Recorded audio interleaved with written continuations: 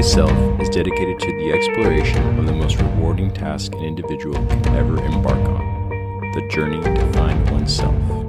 Our intention is to investigate the universal principles that have equipped our species to seek the treasure of all treasures, self-knowledge. With your hosts, Daniel and Eduardo, this is the Know Thyself podcast.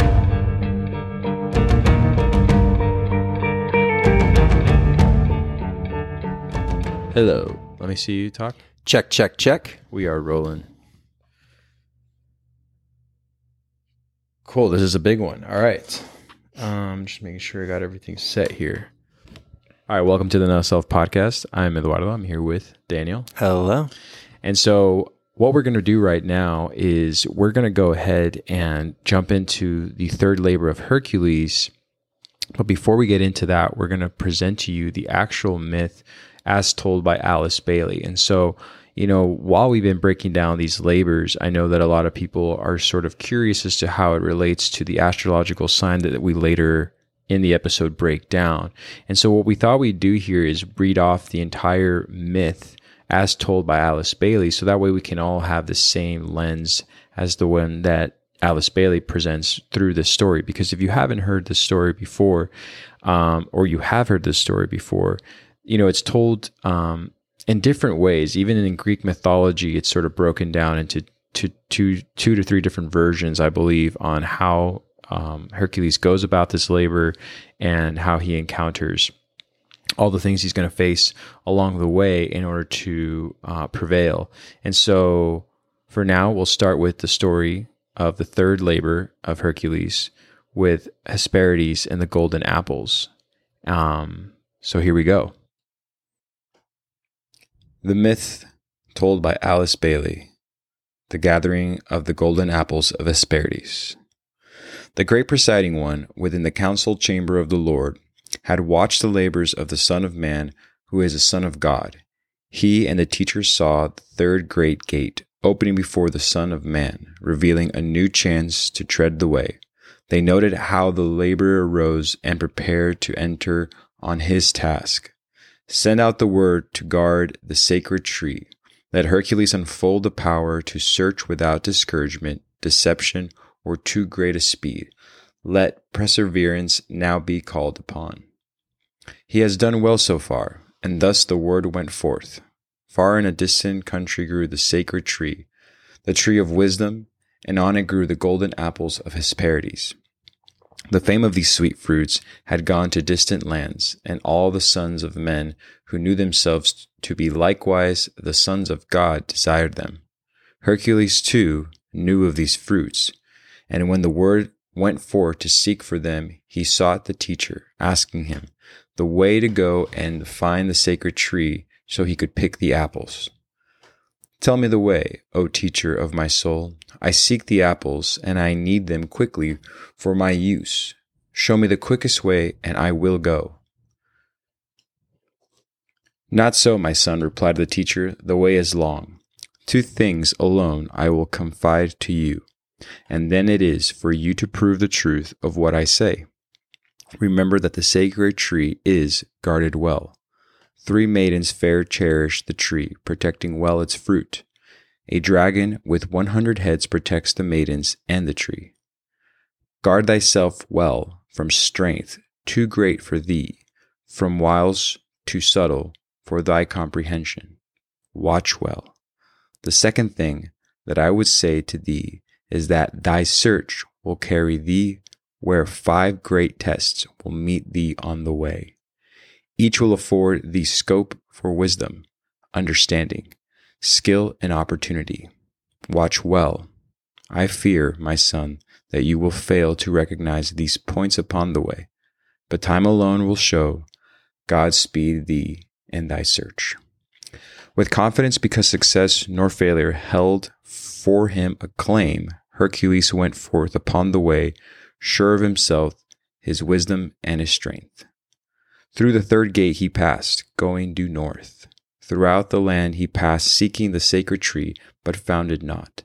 All men he met he questioned, but none could guide him on his way. None knew the place. Time passed, yet still he sought, wandering from place to place and returning oft upon his steps to the third gate. Sad and discouraged, still he sought on every hand. The teacher, watching from afar, sent Nerus to see if he could aid. Time and time again, he came in varying form and with differing words of truth, but Hercules responded not. None knew him for the messenger he was. Skilled though he was in speech and wise with the deep wisdom of a son of God, Nerus failed, for Hercules was blind. He did not recognize the help so subtly proffered. Returned at length with sadness to the teacher, Nerus spoke of failure. The first of the 5 lesser tests is passed, replied the teacher, and failure marks this stage. Let Hercules proceed. Finding no sacred tree upon the northern way, Hercules turned towards the south, and in the place of darkness continued with his search. At first he dreamed of quick success, but Antaeus, the serpent, met him on the way and wrestled with him, overcoming him at every point. He guards the tree, said Hercules. This I was told, so near him must be the tree. I must break down his guard, and thus destroying him, break down and pluck the fruit. Yet wrestling with much strength, he conquered not. Where lies my fault, said Hercules. Why can't Antaeus conquer me? As an infant I destroyed a serpent in my cot. With my own hands I strangled it. Why fail I now? Wrestling again with all his might, he grasped the serpent with both hands, lifting it high in the air away from the ground. And lo, the deed was done. And Antaeus vanquished and spoke. I come again in different guise at the 8th gate, prepared again to wrestle. The teacher, gazing from afar, saw all that happened to the great presiding one. The teacher, gazing from afar, saw all that happened, and to the great preceding one who sits within the council chamber of the Lord, he spoke, reporting to the deed. The 2nd test is passed. The danger is surmounted. Success at this point marks his way. And the great preceding one replied, let him proceed. Happy and confident, Hercules went on, sure of himself, and with new courage for the search. Now to the west he turned himself, and turning thus he met disaster. He entered without thought upon the 3rd gate. Test and failure met him for long delayed his steps. For there he met Briseis, the great arch deceiver, son of the waters, a close kin to Poseidon. His is the work bring dissolution to the sons of men through words of seeming wisdom. He claims to know the truth, and with quickness they believe. He speaks fair words, saying, I am the teacher. To me is given knowledge of the truth and sacrifice for me. Accept the way of life through me. I know, but no one else. My truth is right. All other truth is wrong and false. Hark my words. Stay with me and be saved. And Hercules obeyed, and daily weakened on the early way. On his 3rd test, seeking no further for the sacred tree, his strength was sapped. He loved, adored Briseis, and accepted all he said. Weaker from day to day he grew, until there came a day his loved teacher bound him to an altar and kept him bound throughout a year. Suddenly one day, when struggling to be free and slowly seeing Briseis for what he was, words spoken long ago by Nerus came to his mind. Quote, truth lies within yourself. There is a higher power and strength and wisdom in yourself. Turn inwards, and there evoke the strength which is, the power which is heritage of all sons of men who are the sons of God. Quote, silent lay a prisoner on the altar, bound to its corners for 1 whole year. Then with the strength, which is the strength of all sons of God, he broke his bonds, seized the false teacher who had seemed to be so wise, and bound him to the altar in his place. He spoke no word, but left him there to learn. The watching teacher from afar noted the moment of release, and turning to Nerus, said, the 3rd great test is passed. You taught him how to meet it, and in due time he profited. Let him go forward on the way and learn the secret of success. Full of questioning relief, Hercules continued with his search and wandered far. The year spent prone upon the altar had taught him very much as he went with great wisdom on his way. Suddenly he halted in his steps. A cry of deep distress smote on his ear. Some vultures circling in a distant rock caught his attention. Then again the cry broke forth. Should he proceed upon his way, or should he seek the one who seemed in need and thus retard his steps? He pondered on the problem of delay. A year had now been lost. He felt the need for haste. Again a cry broke forth to Hercules with rapid steps. He sped to his brother's help, and there he finds Prometheus chained upon a rock, suffering dire agonies of pain, caused by the vultures plucking at his liver, thus slowly killing him. He broke the binding chain and freed Prometheus, chasing the vultures to their distant lair, and tending the sick man until he had recovered from his wounds. Then, with much loss of time, he again started to make his way. The teacher, watching from afar, spoke into seeking pupil these clear words, the first words spoken to him since he entered his search. The fourth stage on the way unto the sacred tree is past. There has been no delay. The rule upon the chosen path, which hastens all success, is learn to serve. The preceding one, within the council chamber of the Lord, remarked, "He has done well. Continue with the test." Upon all ways of the search went on, the north and south and east and west, the sacred tree was sought, but was not found. There came a day when, worn with fear and traveling, he heard a rumor from a passing pilgrim on the way that near a distant mountain the tree was to be found. The first true statement given to him as yet. Therefore, he turned his feet to the high mountains of the east, and on the bright and sunny day he saw the object of his search and hastened then his steps. "Now I shall touch the sacred tree," he shouted in joy, "surmount the guarding dragon, see the fair maidens of wide fame, and pluck the apples." But again he was arrested by a sense of deep distress. Atlas confronted him, staggering neath the load of the worlds upon his back. His face was lined with suffering, his limbs were bowed with pain. His eyes were closed with agony. He asked no help. He saw not Hercules, but stood bowed down with pain, with the weight of the world. Hercules, trembling, watched and gauged the measure of the load and pain. He forgot about his search. The sacred tree and apples faded from his mind. He only sought to aid the giant that would delay his task. Forward he rushed and eagerly removed the load, lifting it off the shoulders of his brother onto his own back. Shouldering the burden of the worlds himself, he closed his eyes, bracing himself with effort, and lo, the load rolled off, and he stood free. And likewise, Atlas, before him stood the giant, and his hands he held the golden apples, offering them with love to Hercules. The search was over. The sisters three held still more golden apples and pressed them likewise into his hands. The fair maid, who is the glory of setting sun, said unto him, placing an apple in his hand, quote, "The way to us is always marked by service. Deeds of love are sang spots of the way."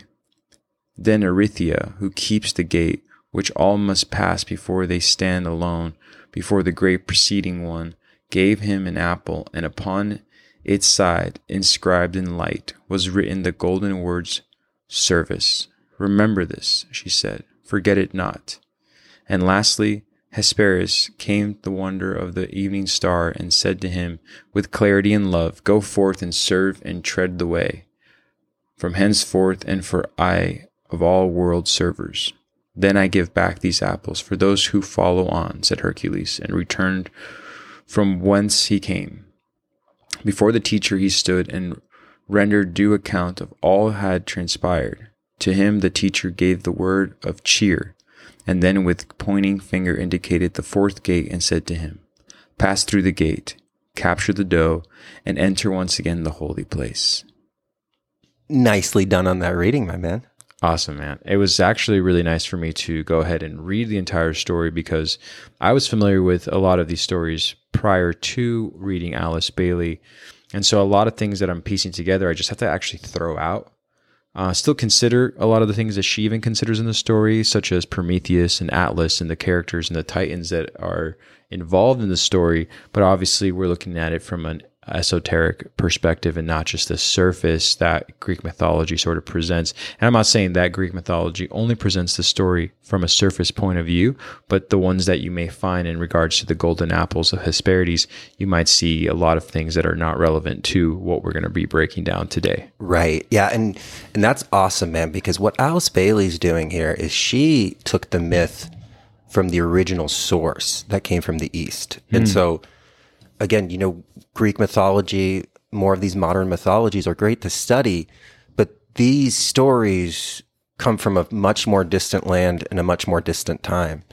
And so it's kind of funny because this story that corresponds to Gemini is one of the stories that got very much kind of cut up and watered down over time, and isn't it funny that the third story, which is in Gemini, is kind of like a good explanation of the game telephone. When you start talking, like you start at one side of the room and you tell something. Right. By the time it gets to the other side of the room, there's usually some inconsistencies to the original source. And so with all spiritual studies, getting down to that root, getting to the lowest common denominator of where this story came from and getting more connected to the original essence, rather than when maybe certain kind of energies and powers try to kind of influence it, change it.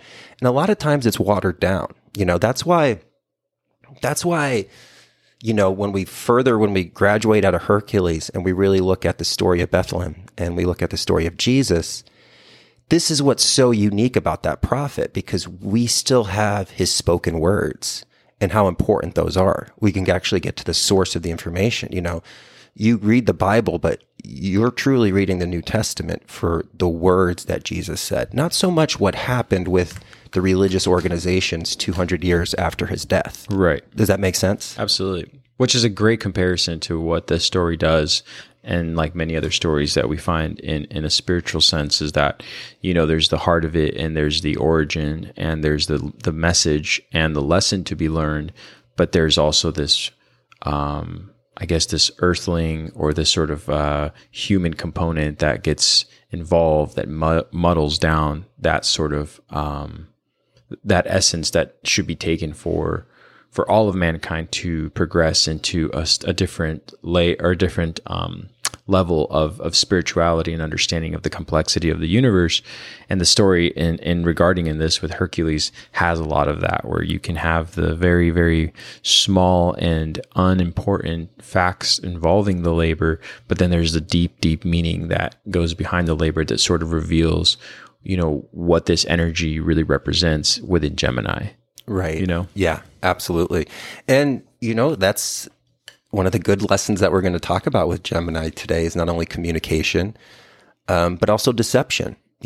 What happens when we align these mythologies with like the surface level Disney films? Well, we lose out on the source. We lose out on that really universal life force that's actually trying to express itself through these stories. And so, all spirituality is always getting to that lowest common denominator. Go back to the source, like we talked about in the movie 9, go back to the source. And you want to do that with all of your spiritual studies. Even spiritual ideas that get presented that are modern, that's great. But try to find their roots in ancient history. Like, did this idea just get formulated recently? Or Can we find any of its remnants in Egypt or any ancient civilization? Absolutely.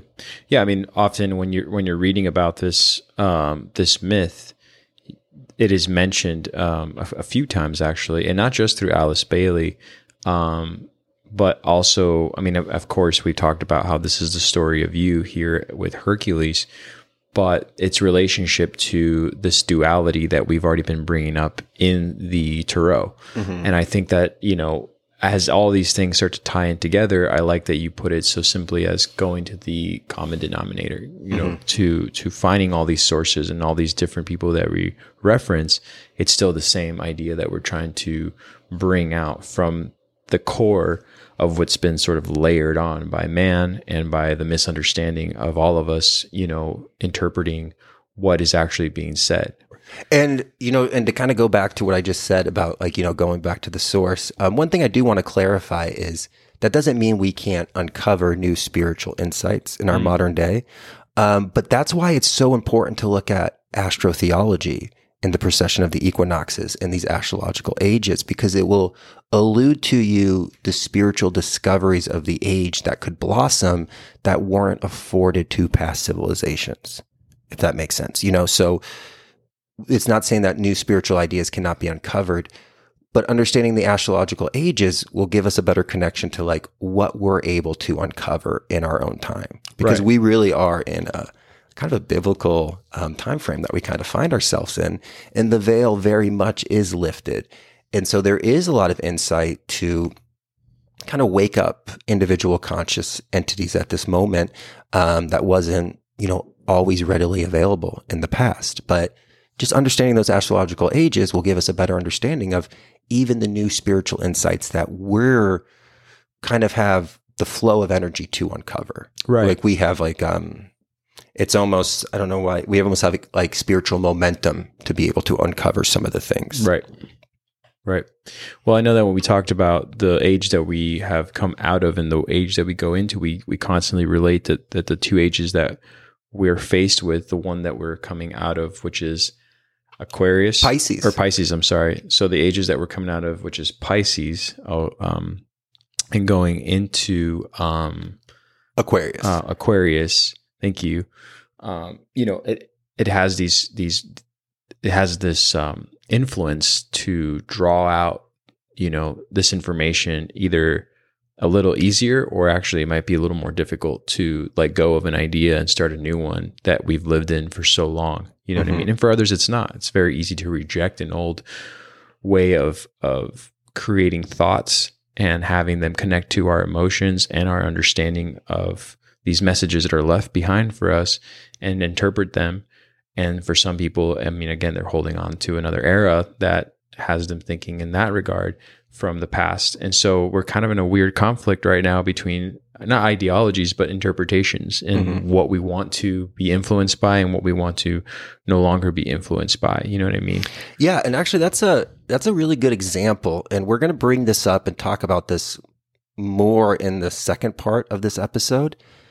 But we really are in an astrological mutable time. And it's kind of interesting because when we approach Gemini, we approach the first mutable sign of the zodiac. And so not only does the zodiac get separated by the elements, but it also gets separated by cardinal, fixed, and mutable.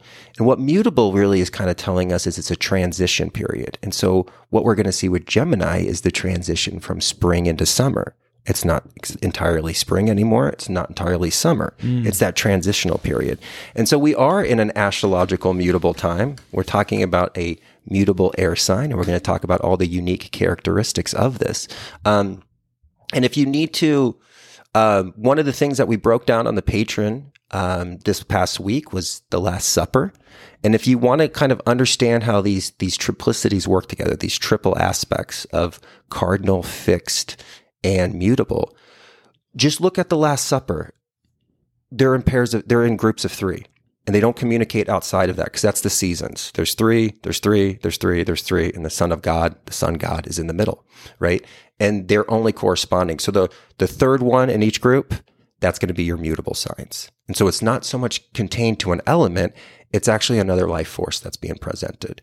And it almost connects us more to the alchemical aspect of sulfur, mercury, and salt, the triplicity and kind of bringing from the 4 to the 3. We're all getting back to that 1 and that 0, right? And so we'll go deeper into that. We want to break down this myth first, but it was just a perfect time to kind of bring that up of hey, we're not just dealing with elements here. They're right. Different. There's mutable air, there's fixed air, and there's cardinal air.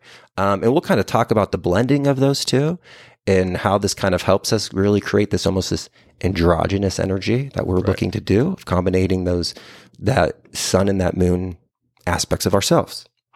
Excellent. Well, I think, I know we've said a lot already. And again, I've been very excited to talk about this just because my sun sign is a Gemini, and it's hard for me not to be sort of wrapped into the the breakdown and understanding of this energy and what it represents. Not that it has anything to do with my sun sign as much, but just having understanding of the era of Gemini and what things have occurred in Gemini.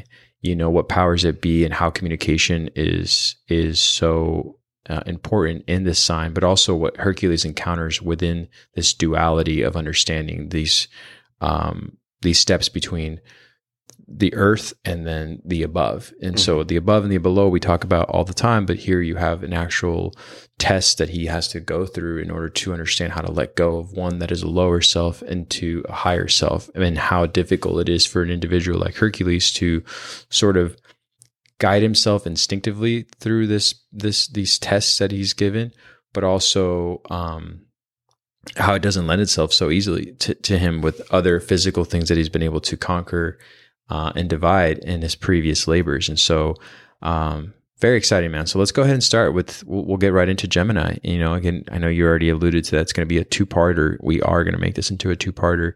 It is a lot to break down, but there's a reason why Alice Bailey has it as a two-parter, and that's because there is this duality in Gemini that I just mentioned. And so let's start with this part one, man. I'm excited. There's so many questions about the myth and what it relates to. So you ready? Let's do it. Cool, man. And so, right off the bat, the first thing that you were kind of talking about in that myth is that great preceding one, right? Who's kind of guiding this and observing this from afar. Well, you're going to learn who this great preceding one is as we kind of make our way through. And it feels like a distant entity, but it's actually a lot closer to home than we know. But it's all about this aspect that we're kind of going to is this sacred tree and these fruits, these golden apples that are bearing from this sacred tree. And this is the overarching aspect of the whole theme of this journey that he's on, right? Is finding this sacred tree. Now, we've spoke about trees before. Mm-hmm. When we were going through this in the first labor, or when we just broke down the labors of Hercules, if you can remember, I said, pay attention to trees, tree wisdom, and pay attention to serpent wisdom, because these are hidden aspects kind of in our modern understanding of these ancient religion or ancient spiritual understandings, right? Like we understand solar deities, we understand stellar deities, lunar deities. Well, serpent and tree wisdom is just as important. And this is where we're going to see, we're kind of coming across to this first tree. Now, he's had like a club of wood before, so we've had representations of the essences of this, but now we're directly kind of coming to this. Right. And so when we think about the tree, we're going to be thinking about a couple different things here. We're not only going to be thinking about like the chakra system and that unifying almost Kundalini energy that lives within us, but it's also the nervous system. If you pull out your nervous system out of your body, it looks like a tree, right? It's got all these like branches that kind of go out all through the body. And this is what it's kind of connecting to. And we're going to kind of talk about this communication that comes with Gemini, and just how much intelligence is within and how it's always speaking to us, but it's only when we actually can listen to it that we can actually act upon it. And that's going to be the big thing that Hercules is going to be working through this. And so when we think about the tree, we can think about the chakra system, we can think about the nervous system, and it goes so much deeper than that. But to kind of just get this story going, the tree bears a fruit. And that's going to be this golden apple. And that is the end goal of Hercules on this. He was instructed to get these golden apples. Correct. And we're going to see that he has to go a whole journey on this. And he really has to like traverse the entire world. Yeah. Right? Yeah, it's never spoken that way in Greek mythology on how laborious this labor actually is, as far as what it takes him through. I mean, he's traveling from north to south and east to west, looking for this tree, and already with the idea that he must conquer the dragon that protects this tree.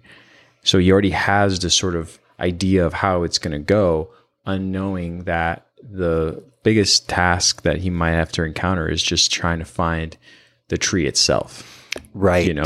Yeah. And we're going to be dealing with, because this tree is guarded, right? It's guarded by this dragon and the three maidens. Right.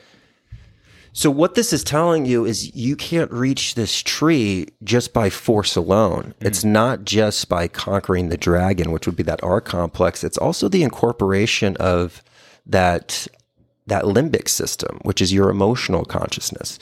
And that's what the three maidens are going to represent. And what the three maidens are going to also represent with this number 3 is understanding natural law, right? 3 maidens for the sunrise, midday, sunset, right? We go to the moon, waxing, full, waning, right? It's always kind of told in these 3 aspects. And so it's going to be his uncovering of natural law, this universal process that's happening out in front of us as well as within us. But we're also going to come to another serpent. But this is it was a 100-head serpent? Yeah. Yeah. This is a little different. The serpent is always going to be the evolution from illusion to illumination. And so this serpent, though, with its 100 heads, we don't see a 100-head serpent in our physical reality, right? So we talked about it in the first labors of Hercules, that when he was a child, he conquered the serpent. Correct. But that was a one-headed serpent. That was the physical, mental serpent of illusion. Well, now we're getting into the spiritual serpent, astral illusion. This is a tough topic for a lot of people to get into, because what we kind of learn through our study of spirituality, the esoteric and the occult, and as we study natural law, is spirituality isn't all cupcakes and rainbows, right? There is deception with even spiritual understanding. There's deception with spiritual teachers. There's incomplete ideologies. And there's quite literally ideologies that lead you to kind of set up camp and not to further your own spiritual discovery. And that's what this 100-head serpent is going to represent. It's really going to represent astral illusion, and really kind of breaking that way and starting to see, we really have to, in this point, really kind of get connected. What it's asking us to do is get connected to the higher self, get connected to that OG energy, which is the original generator, right? Which is the OG of the universe. And so that's what it's going to ask us to do here. And this is the level where a lot of us are at in our spiritual development, getting away from astral illusion. And that's a very tough process. It's an independent process. Now, you can learn by going back to these like source materials, but one thing that we're going to kind of learn with Gemini is the idea of deception, and the idea of sacrifice and the things that are going to kind of come from this. And so this is going to really play a huge role in us. But the solution to how he overcomes this astral illusion is much different than his first dance with the snake, which was a physical test. Well, this is going to be more of a spiritual test and a higher understanding. And it will make sense when we get to the point where he comes face to face with this 100-head serpent and how he overcomes it. Because from his strength alone, he's unable to overtake it. Exactly. No, there's more to what he's going to have to not just necessarily conquer and divide through his labor, but actually trust and figure out, and also come to grips with being deceived. Mm-hmm. And that's something that, we haven't seen this individual really go through too much. There are obviously deceptions along the way of each of his labors to an extent, but this is one that I really, found fascinating. I'm pretty sure that in the story at some point, he regards that when he does face the serpent, why should he be so cautious, as if he already beat that one serpent we just talked about as a child? He mentions that, I've been there, done that. And that in itself is already a premonition of like his arrogance and how it might block him from having this understanding of this astrological deception you're talking about, or astral illusion. And so, well said, dude. But yeah, let's carry on. Yeah, no. And, and again, too, both of these are telling you that nature will keep its secrets until you uncover them, right? So nature will present to you the secrets of the universe, but if you don't analyze them, instill it, and actually make it a part of you, it will keep all this information hidden. We kind of spoke about this with the high priestess, right? That's where the mystery is, and understanding these laws of nature.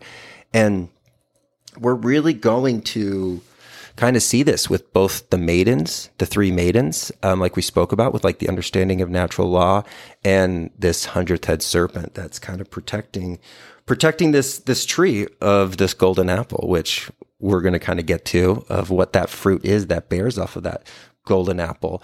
But one of the things you brought up too was, again, the teacher, that the presiding one, that's kind of overseeing this whole unfoldment of Hercules, right, from afar, doesn't have a lot of confidence in him, right? They both, they say it mentioned time. Fail. They're like, I fear that my son will fail. Well, that's because there's so many levels to deception in this reality. Okay, just watch Nature Channel. How many animals have stripes and spots? There's like birds out there that will literally go into a nest, kill those birds, and then leave its birds so the other mother feeds those birds. That's deception, right? We live in the Sonoran Desert. There's rattlesnakes. They rattle their tail to let you know that, like, I'm going to kill you. But there's also the bull snake will rattle its tail, even though it doesn't have venom. It's deception. It's putting something out there that's not that. We really have to take a sober look at how much deception is in our life. Deception is everything. Now, if you can learn to see through that and get to a place where you can see the deception, that's where Hercules is working towards. But it's very, very hard, because we're deceived at so many different levels. And you really have to be an active, conscious individual to be constantly seeing the deception. And with that snake, when you overcome one deception, there's going to be another deception that's presented in front of you. Mm-hmm. This is that statement when people are like, oh, I'm out enlightened. Like, I don't have to do any more. Like, I did it. I'm like spiritually there. It's like, that's not a really good attitude to take, because there's always another lesson. There's always a greater blueprint that's being presented for you to, observe, reflect, and then instill, and then put into action.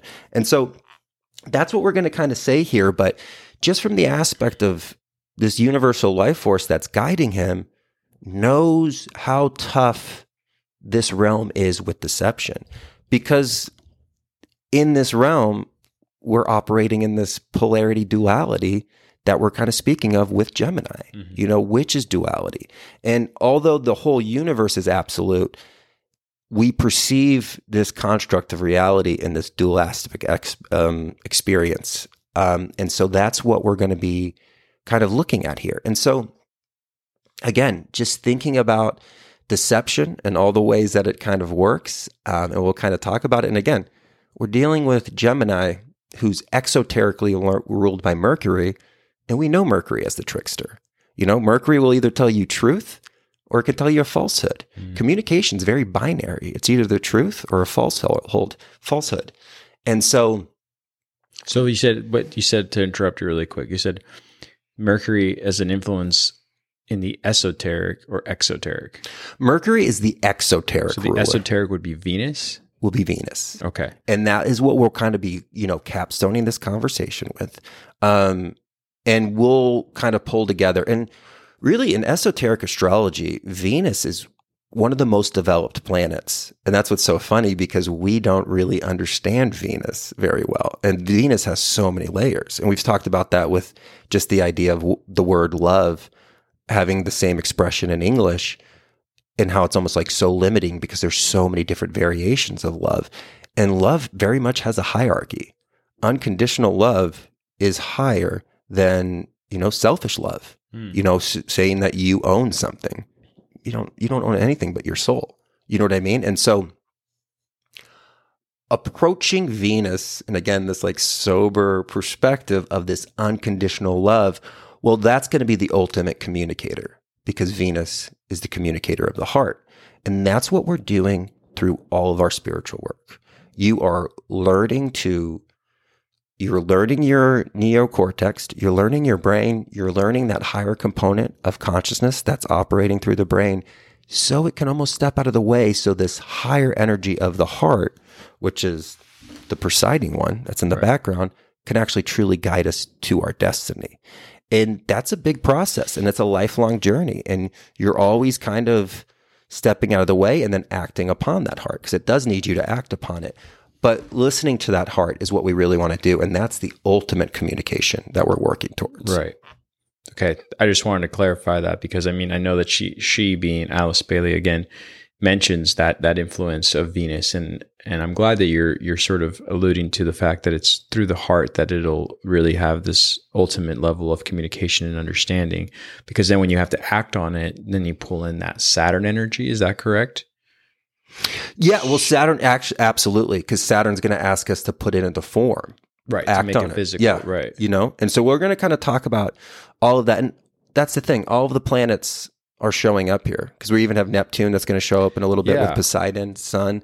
So all the planets, just like in the moment we're in, are pushing their influence, you know? So the stories, just because they're about Gemini, it's not just isolated to Gemini, Mercury, right? Because everything is kind of unfolding in this, right, just like in life. And so we'll begin now with something that I know I already mentioned, and it's easy for me to just get ahead of myself. Again, there's so much to unfold, and I'm very excited knowing that we already have the understanding of this will be a two-parter.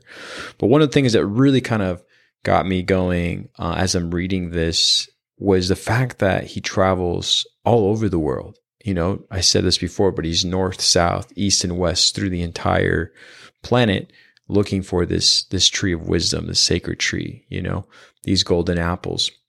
And so that in itself right there, that's a good jumping point to kind of talk about. You know, it's not like any other labor where it's isolated to a region or to this one place and time that he must confront. He really does have to go on for an extended period of time looking for this tree.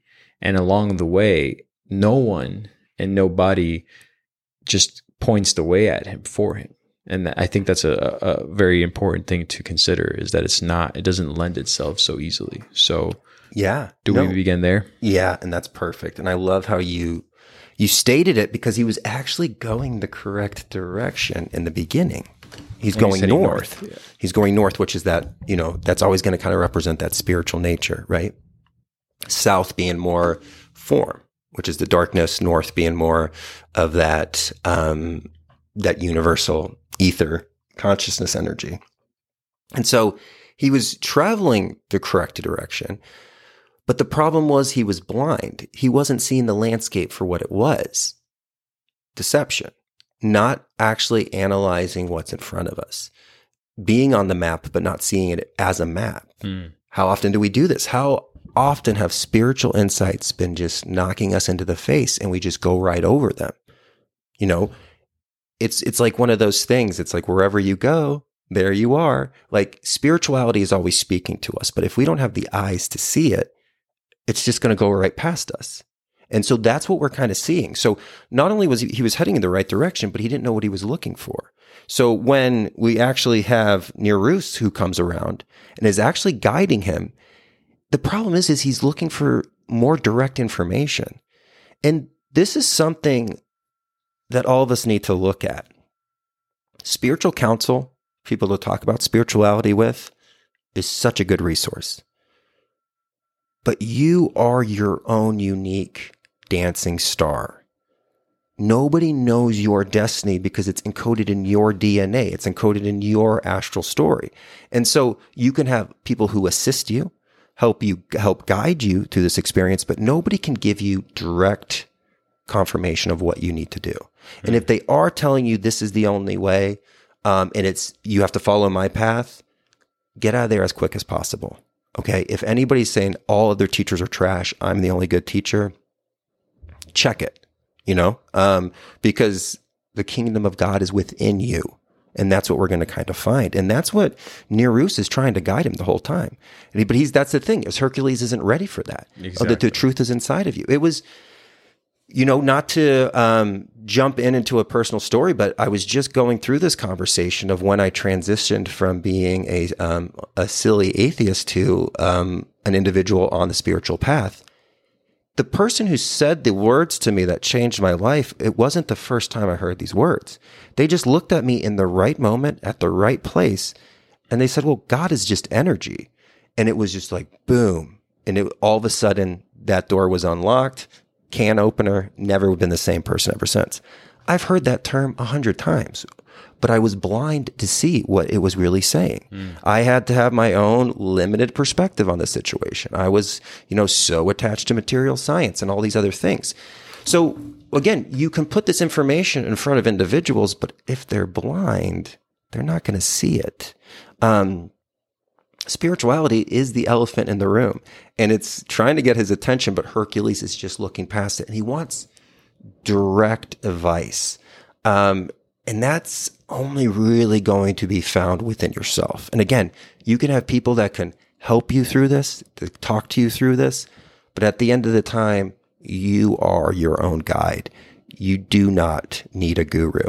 And that's what has been our biggest thing that we've tried to do here. Like at no point, like we just have conversations. Even in my alchemical counseling, we're having conversations because like what worked for me might not work for you, and what works for you might not work for me. So this is why when sometimes people are giving advice to people and they're like, well, this is how I became this successful person. Well, that was your path that unfolded there. And we all have a unique skill and kind of quote unquote job to fulfill for this universal plan. So we all can't be the same thing, if that makes sense. So we can't all just follow this one successful person's code or this one guru, because that was their destiny. That was their path. And you are a dancing star. You're actually moving. You're not fixed in the sky. Like people don't realize that. Like, do you know how special you are? You are a dancing, moving, conscious star that's like working through this universal energy that we find ourselves in. Accepting that is going to be one of the things that Hercules is going to kind of do through this. And that's really going to be when we kind of talk about this twin energy and who do we put our service to? That lower self, which is like more of the personality, or that higher self, which is the observer and the kind of the philosopher's stone that's within us. Well said. I mean, right off the bat, when you talk about Nerus and the higher self that's trying to reach to Hercules, to go back to even the idea of what might work for me may not work for you. And any person who's lived through success, people are always wanting to have a connection on the 5 cent construct of what works for you may work for me because you breathe the air I breathe. Mm-hmm. You have the limbs that I have, and you have the the ability to make something of yourself in the physical realm. So give me your insights. But realistically, the wise individual who's made a success for themselves will say what worked for me may not work for you, meaning that I followed a higher self. The physical follows thereafter, but the higher self is what has guided me to create what you now observe with those eyes. Mm-hmm. And the only way that I was able to open those doors is that I had to take my blindfold off myself in order to follow this voice. And in this case, in the story, is a ruse for Hercules that allows me to see that's what is in front of me.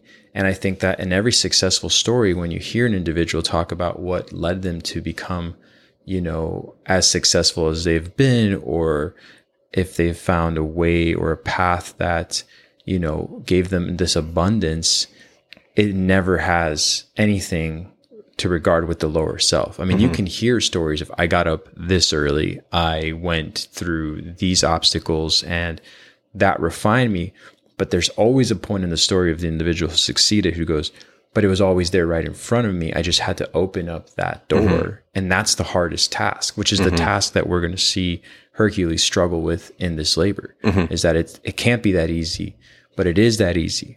But it's not meant to be so in plain sight, because mm-hmm. you have to go within in order to listen and basically be guided by that mm-hmm. side of the higher self. In this case, again, Nerus, who's telling Hercules like which is the path, but not so clearly enough to where Hercules, abides by that, mm-hmm. and instead second guesses himself and decides to go in an opposite direction, mm-hmm. to a lower self that might take him to where he needs to be, which in this case is the tree, the golden apples, to attain this garden.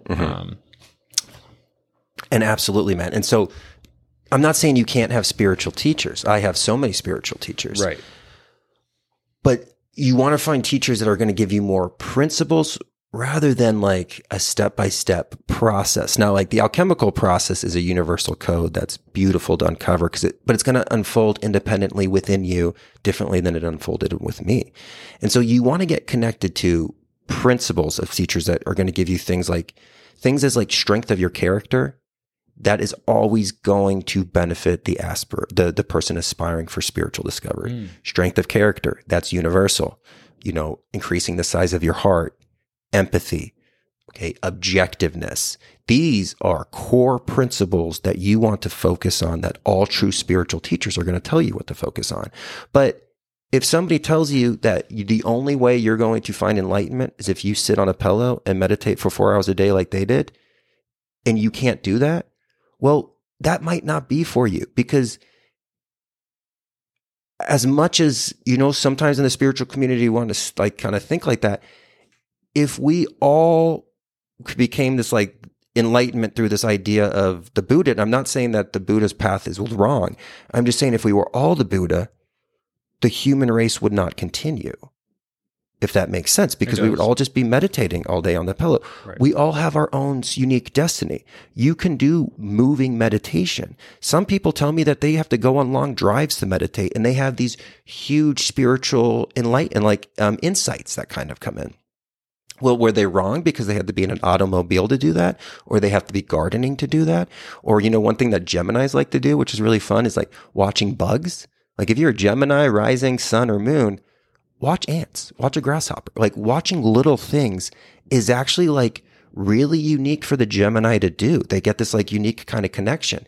And so meditation is going to be independent to you too. If you are a person who can sit like on a pillow and go into a deep meditation, that's an amazing capacity to have. Not everybody's going to do that, nor is that everybody's path. Right. So again, when we get these like cookie cutters, my way or the highway, there is a way, but it was always universally within you. You don't need, what you want to find is somebody who helps you express your own independent way through this. Correct. Not so much like it's this or that, When we think about this idea of how how stuff gets hijacked, right? And like why, and I'm a huge student of the Bible, but in the Old Testament and the New Testament, as rich and esoteric symbolism there is, nothing compares to the words of Jesus that's in there. The actual quoted words of Jesus that's in the Bible, nothing can hold a light to it, because it's the purest of the pure. It's literally the messenger of that OG energy coming here and just like putting it right in front of you, right? And it's the ultimate lessons that we need to kind of connect to. And this is what obviously we're working our way up to, the story of Jesus. And so when we kind of think about how stuff kind of gets hijacked and manipulated, everybody remembers where they were. So say if you did grow up in like a Western, maybe Christian background, everybody remembers that day at Sunday school when one of the kids, or it could have been yourself, if you were a little Scorpio and you were inquisitive and you're like, what's going on here? And they're talking about how, all you have to do is just accept Jesus into your heart, which in the esoteric way is so true, but it's not just going to happen by like eating a cracker and getting some wine and by this person, right? It's something much deeper to accept Jesus into your heart. It's a whole lifelong process, right? And you have that individual who asks that question of like, well, if you don't accept Jesus in your heart, you go to hell. And the Sunday teacher's like, correct. So what happens if somebody was never educated on Jesus? What if they were in a far distant land and they were an amazing individual? Do they still go to hell? And your Sunday teacher's like, correct. And you're like, okay, I think I need to step away from this. Like you saw the veil get lifted right there. And even as a child, you're like, this smells like shit, feels like shit. I bet it tastes like shit. And it usually does, and that's what we're kind of talking about here, is that pulse inside you. Right. Where you were like, because you, as a child, you're like, oh, all adults know everything, right? They've got this all figured out. Like, they've got the car, they have the job, the money. They must have figured this thing out. All of a sudden, something inside you, which is this higher teacher, is just like, no, that's not true. There's this inner communication that kind of happens. And so one of the things that we're going to kind of see that gets developed is the ability to kind of see through some of this deception, see through some of this hijacking that happens with this universal life force. You can even just see it as like even anything that's like clever and artistic and unique in somebody. Look how quickly it gets copied. And all of a sudden there's this really unique artist out there. And then like 3-4 years later, you're seeing kind of copycat stuff of it in like your Target or your Walmart, like your general store. And it's like, it looks like the original thing, but it's not the original thing, right? It's like this, like, again, kind of this watered down kind of situation. And that's what we're going to kind of have there. And so what Hercules is doing is he's heading in the right direction, but he doesn't know what to see. He doesn't know the map for the true significance that it is. And so he goes from the north, and because Nerus is not telling him directly what he needs to know, and he wants somebody to be his guru, he turns back to the south, which is going to be form, darkness, trying to find the spiritual way in the material world. Which is the first of the 5 tests that he passes, which I thought was very interesting, because the teacher from afar that is putting him on this path sends Nerus to help him. And as he decides to not adhere or to not be guided by Nerus, by the higher self, and turns that opposite direction, that's how he continues passing on through this labor, because the teacher says, no, this is part of the test. This is him passing one of the 5 tests of where he needs to, go within, which is him not going within right from the beginning. Does that make sense? Absolutely. And, and one of the I thought that was interesting. I mean, yeah. But what's so interesting is passing in a weird way. Right. For this first test. But what's interesting is Nerus, when he goes back to, talk to the presiding one of Hercules' advancements, Nerus, even though he is this wise individual that was sent from this council, he perceives it as a failure. Right. Because he says, like, the quote, what was it? He was, Nerus kind of spoke of the failure, and he says, "The first of the 5 lesser tests is passed," replied the teacher, "and failure marks this stage. Let Hercules proceed." There's so much insight right there in that quote. Right? Because he's like, speaking of it, he says, like, again, we have this aspect of duality. Right. We have this Gemini coming up, because he says he failed the test, but let's let him proceed. And so you're like, well, did he fail? Or like, why is he kind of passing on?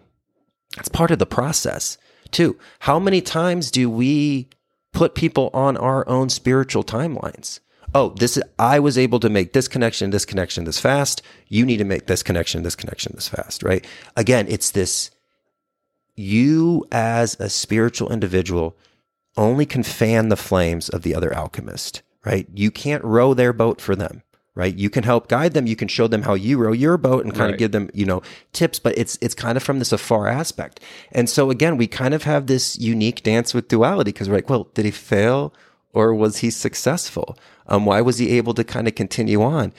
It's part of the process. Trust the process. Trust the unfoldment of this. Hercules is not going to see until Hercules wants to see. Right. You can't just come here and just like open their eyes. I love the way you just said that. It's exactly like what I got from this entire lesson. Like, you just, like, if we could like just highlight what you just said right there, is exactly what I thought was so powerful about this journey, and why he's able to pass, because he must pass in order to face this idea that he has of conquering this labor quickly, and so it's like, okay, well, as you turn away from the north, from the instinctive process of where you were going, because you didn't see the tree so quickly, you now turn south and you go in the opposite direction, but only there you will find what you were meant to find in the beginning. Yeah. You were not able to see just yet, as you were blind. Right. The golden apple's right in front of you, but it sounds like you need to go through hell. And like, what is our spiritual development, right? We've got to this point because we were all burning traveling southward. And then we all kind of more directed our compass and started following it back up north again. And that's when we kind of make these higher aspiration discoveries that we're kind of investigating, right? And what's what we're having this kind of conversation on right now. And so interesting kind of duality. And again, just how this story is written, right? Like you said earlier, it's written in two parts for the twins. And the steps of when we kind of have this duality of failure and success, when we see that he actually starts to gain success fully, it's going to be more of this incorporation of this unification of himself. And that's going to really happen in the third step of this process, which is going to represent Gemini, which is the binding of those two. And so we really do have this interesting idea. And again, if we have to, one of the things that we're always working for is reading with that esoteric perception. We have to see everything with this esoteric perception, whether you're reading a novel, whether you're reading an esoteric text, whether you're watching the news. Seeing it with that esoteric lens is so important. You know, not only what is said, what is not said. Right. Because that's what Gemini is also all about. Gemini deception is not only lying to you, but keeping out the truth from speaking to you. You know, it goes two ways. Gemini is what you say, and it's also what you choose not to say. And that's what we're going to kind of see. But we always want to be reading through those lines. Just like in the tarot, we're looking at the numbers, but we're also looking at like two numbers at the same time because there's an inner teaching here. And there's always an inner teaching to everything. And it's always looking for you to discover that. But we've all tried to show somebody a spiritual insight, a principle, maybe an event that didn't happen quite like we speak about it or think about it. And you think it's going to be so easy. And you're like, oh, like I'm going to show these people like about this thing. And then you're just met with like brick walls and like 100-yard stares with like people have like gazed eyes over it. And so that's what we're going to kind of see here is, you know, only the individuals with eyes to see are going to see. Only the individuals with true hearing are going to hear the truth. Everybody else, it's just going to kind of go right past them, right? And it's not saying, and I'm not going to use a term like an NPC or something, but maybe they're not ready for it. You know, maybe part of their development, they have to go a little bit further.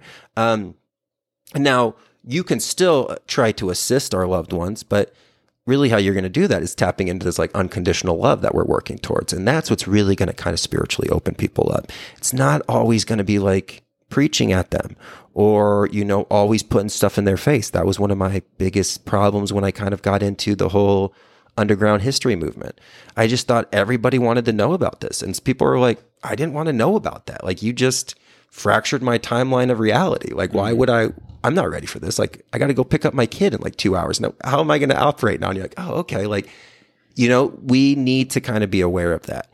And that's what makes this community of spiritual investigators, like each and every one of us listening to this podcast and every other spiritual researcher out there, because again, you don't want just one influencer on this. You want to get a wide range of understanding.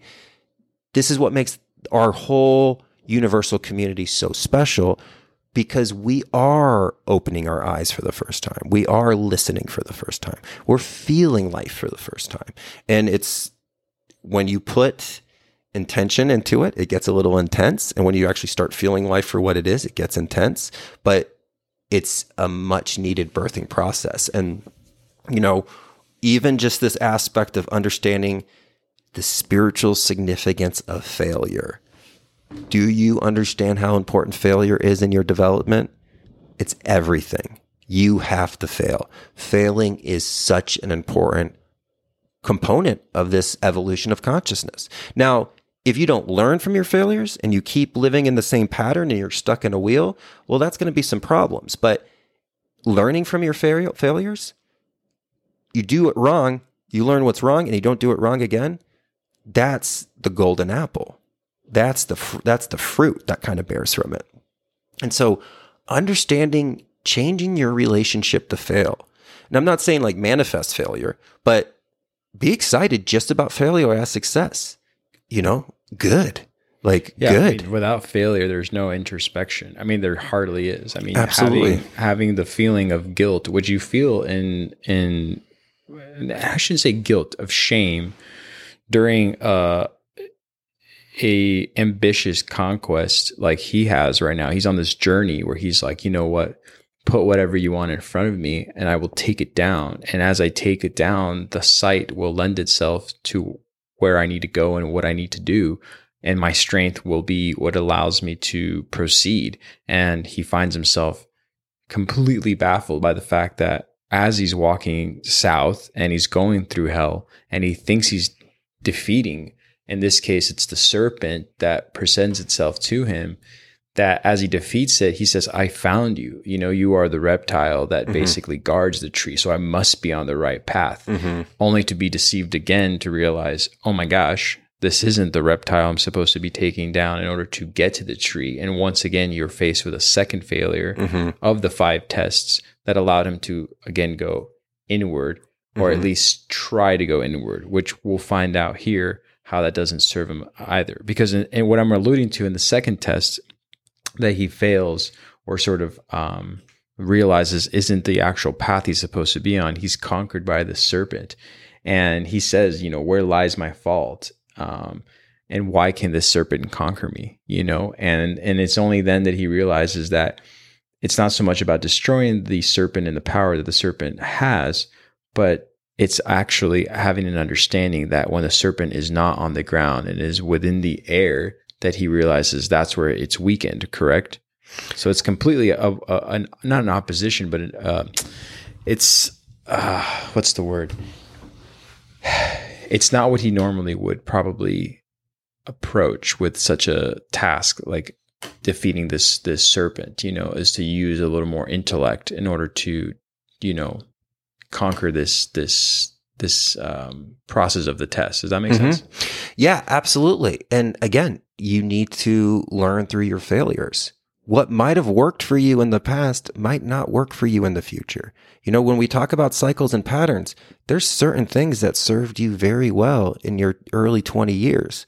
But when you get into your 30s, you have to shed a lot of those things that served you in your 20s and take that energy and give birth to new energy that's going to serve you in the future. And failure's the same thing, you know? Sometimes, you know, we can be like, oh, like, okay, when the light is green, I go. That's like a simple one. That's like more of a binary one, right? But then there's things that kind of come up with like communication or like intra-human connections with people, right? So, oh, this person reacted really well when I came really soft with them.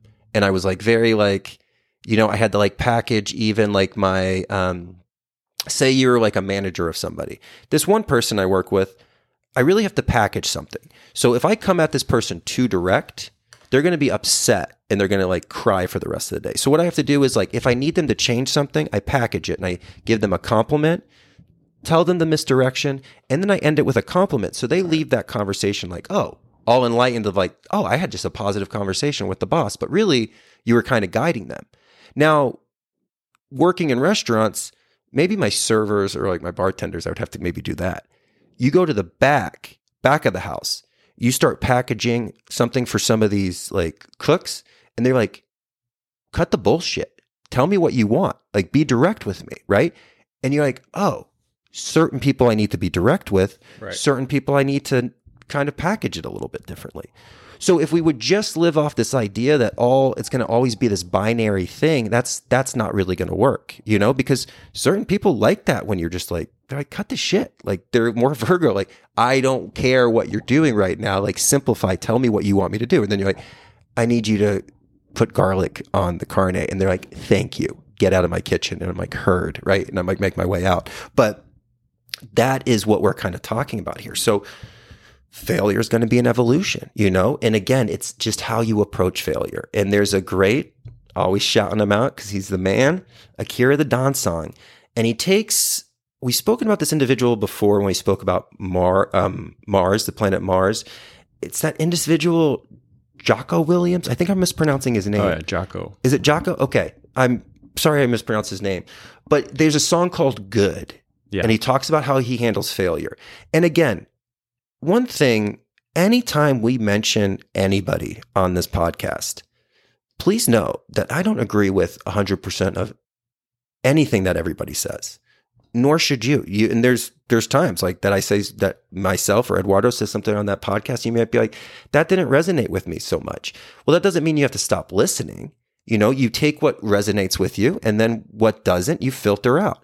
And that's a really important process of this intellectual, spiritual development that we're going through. Well, it's one of the greatest things that we have right now in this era of this podcast series. You know what I mean? Is that it's not about one only individual. The individual you're talking about, though, Jocko Willink, he talks a lot about leadership and discipline, and that's what I was going to allude to. But it's not that everything he says is just what it needs to be. It's one of the many insights you can get in order to develop a better or more refined idea of what spirituality actually means to you inside of you by listening to what's being said on the outside and taking it back inside. You know what I mean? So I agree. Yeah, absolutely, man. And that's the thing. Taking information, you can find good sources everywhere. Even in a major movie production, they might feed you like 90% garbage of the philosophy that they're telling, but there's 10% deep esoteric truth in there. There is, I saw a breakdown recently of a scene from a XXX movie, which is not a naughty movie, but like it was a movie with Vin Diesel and Samuel L. Jackson, right? Really surface level. You're like, oh, that's just going to be explosions. There's a scene though where he's in a diner. And it's one of the most esoteric scenes you'll ever see because it's a story of you waking up being confused of like, where am I? Well, that's what happened to you. You woke up here and you're like, where am I? And then all of a sudden life just started happening and you had to start operating. And it's a really powerful scene because at one point Vin Diesel's just like, I'm not doing this shit. And what it means is like, I'm not buying into the illusion. I'm not buying into this deception. I'm seeing the inconsistencies here. And that's what we kind of need to do. I'm not, like when it comes to failure, I'm not dealing with this anymore. Right. I'm going to change from this, And when failure happens, in that song on the Care of the Dawn, he responds as good. Like, hey, you got injured. Good. You can spend more time training. You didn't get that promotion. Good. Build up your resume a little bit more. There's always how we approach these kind of situations. And that's very much being addressed and kind of put in front of us today with this story of Hercules. It's not so much how you handle success, which is so important. It's really how you handle failure because, and this is an interesting topic and I don't want people to be like, oh, I'm turning this off. But when we were talking about that dancing star, talking about unconditional love, talking about like how all this energy that we're learning about these principles work within us. And we're really learning just how powerful we are, right? Right. God doesn't care about you personally in the role of if you are attached to your failures and that's all you think about and that's all you think about for the future because I failed here, I'm going to fail again. Well, the universe is just going to give you more failures, if that makes sense. Yeah. Right? Learning from your failures, you're going to start to actually approach divinity because when I say God doesn't care, it doesn't mean he doesn't care. The universal OG energy unconditionally loves you. And so it unconditionally loves you so much, it's not going to help you hatch from the egg because that's how you kill the baby chicken. If a baby chicken is making its way out of an egg and you actually help it, it doesn't develop its body enough that it will actually not live very long after that. This is a universal law.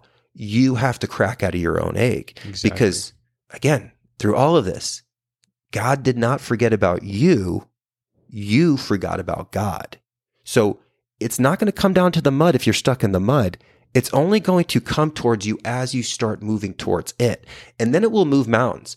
But this universal life force that is guiding, this presiding one that is guiding Hercules through this is that universal energy that we're talking about.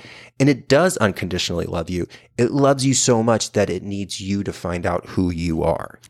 So yeah, and with this 100-head serpent, right, which is the spiritual illusion, there's some really amazing components that happen here. Because again, his failure, he can't react to how he handled the situation in the past because he's got a more complex blueprint that the universe is presenting him. And so one of the big key components that we look at this, because again, Hercules states, where lies my fault? Like I destroyed this serpent when I was a child? Why is it breaking me down now? And why is it overcoming me? Why is it conquering me? Right. And so one of the big things is wrestling again with all of his might. He grasped the serpent with both hands. Right. Gemini, which is the sign we're in, rules the hands. These hands almost have their own personalities, right? What we're talking about here is when he's grasping it with both hands, his persona, his personality, and his higher self is working in combination together. Okay. That's going to be this huge component. We're not destroying our personality in this. We're getting it influenced and guided by the observer, the higher self. We need our personality. We need this outward expression. Okay. As humans, we are social beings. We need to be able to communicate. We need to kind of connect with people. We need that personality to be able to make these connections. And so when he says, I grabbed it with both hands, this is representing the coming online of these two hemispheres of the brain, which is the left side of the right side of the brain, coming together and working together, not being polarized, right? Because if you even think about Gemini as the sigil, it looks like two pillars. And that's exactly what it is. It's the two components. And so what we're having now is the opposites are merging together to create strength. Strength that's led by wisdom. Because what does he figure out to do? He holds that serpent to the air, which is that spiritual ether, right? Which higher we get to the air, the higher we get to that God, universal life force energy, whatever source you like to use there. What are we distilling from this serpent? This isn't physical illusion. This is spiritual illusion. Okay. What are you working towards through this whole spiritual discovery is getting connected to that OG, the original generator, universal life force. Okay. You don't want we're going to get representations from mythology. There's going to be other gods and we can learn from them. You need to get back to the original source of life. Okay. There is not, the lowercase g's are not the universal life force energy. You can utilize them as guides, but you need to get back to the source. And that's what we're kind of seeing here. And that's what we're understanding. So bring that spiritual insight, bring that spiritual illusion up to that highest universal life force energy. Right. And this is really important. This is a big part of the process of spiritual discovery is connecting to that universal life force. And this is a red pill for a lot of people because there's levels to this. And we're going to really get into this with Gnosticism, with the demiurge. But so many of us kind of follow false gods when there's only one universal life force energy. And that's what you're trying to connect to, right? To that true void, which is the source of everything, where everything kind of comes from. And there is going to be a lot of deception there. A lot of people want to be gods, but there's only one universal life force. And that's what you tap into. And that's what you want to connect to. And the only way you can do that is by blending these polar opposites of yourself together, right? It's that coming together. It's the androgynous nature that we're working towards in this Gemini of the combination of that solar energy and the lunar, the masculine component of our consciousness and that feminine merging together. And that's where our power comes. And that's where our wisdom comes. And that's where we finally get spiritual eyes to see clarity. And we can kind of stop maybe not falling for some new age bullshit, right? Which is a thing. There is a lot of false ideologies out there that are very destructive. And again, some of them are just by chance. Some of them are by design. It's part of that Gemini. And what they'll do is in some of these, and again, when I speak about the new age, there's so many good new age authors out there and you know who you are, but there is some that are fueled by deception, by the organizations that they belong to. And what they'll do is they'll pack a lot of gold nuggets in there. And then they'll drop in some solipsism. They'll drop in some ideas that aren't universal. And they can be very kind of selfish and things like this, where what we're really kind of seeing with this deeper thing is it's not as selfish of the persona. It's the higher self that we get connected to. And then we become more objective and we can be able to serve more. But there's a lot of dead end philosophies out there that have been created. And so what this is asking you to do is to raise those to the sky and get some spiritual clarity on this. And this is something you want to do all the time, because this serpent is always going to reappear. And so there's always going to be test of, can you see through the illusion? Right. And I think seeing through illusion is probably is one of the most difficult things to us, just because we're so bombarded with, supposed direction and influence. But seeing through that illusion is so important, because you truly have the ability to create your own destiny. But the problem is you're highly suggestible, and you don't even know how much deception that you are actually consenting to things, because you're not seeing the deception that's happening. And we'll kind of get into this with natural law, and we'll really go deeper into this on the Patreon and the membership, because certain things we can't talk about on these airwaves. But this is really, really important. When we're deceived, what happens is we actually consent to things, because when it comes down to it, nobody can actually force you to do anything. We don't realize how much we consent to, and we consent to things because of this deception. And so raising this serpent up to the sky, getting that universal clarity on this is the only way to approach spirituality. You can't just approach something because it's comfortable. Right. It fits your box of what you want reality to be. Because if you make a box of what reality is, well, you're back in a cube. The Matrix has got you. And so that's something that we really have to be aware of. Always testing your limits, Right. Well, this is a great segue as to like how he misses the whole point. I mean, yes, you're using both sides. You are summoning the right and the left hand in this case, and in raising the serpent above the ground. And he finds his success from, raising the serpent off the ground, and therefore he passes the second test, but quickly fails to recognize that it's not the physical act of raising the serpent above the ground, but more of the internal understanding of how, and therefore he goes back to square one without knowing it, but with a false sense of confidence, which we completely talk about on this podcast. We've unfolded this multiple times, that you might have had the right physical action that was needed to be taken, but without the internal realization, you're still back to square one.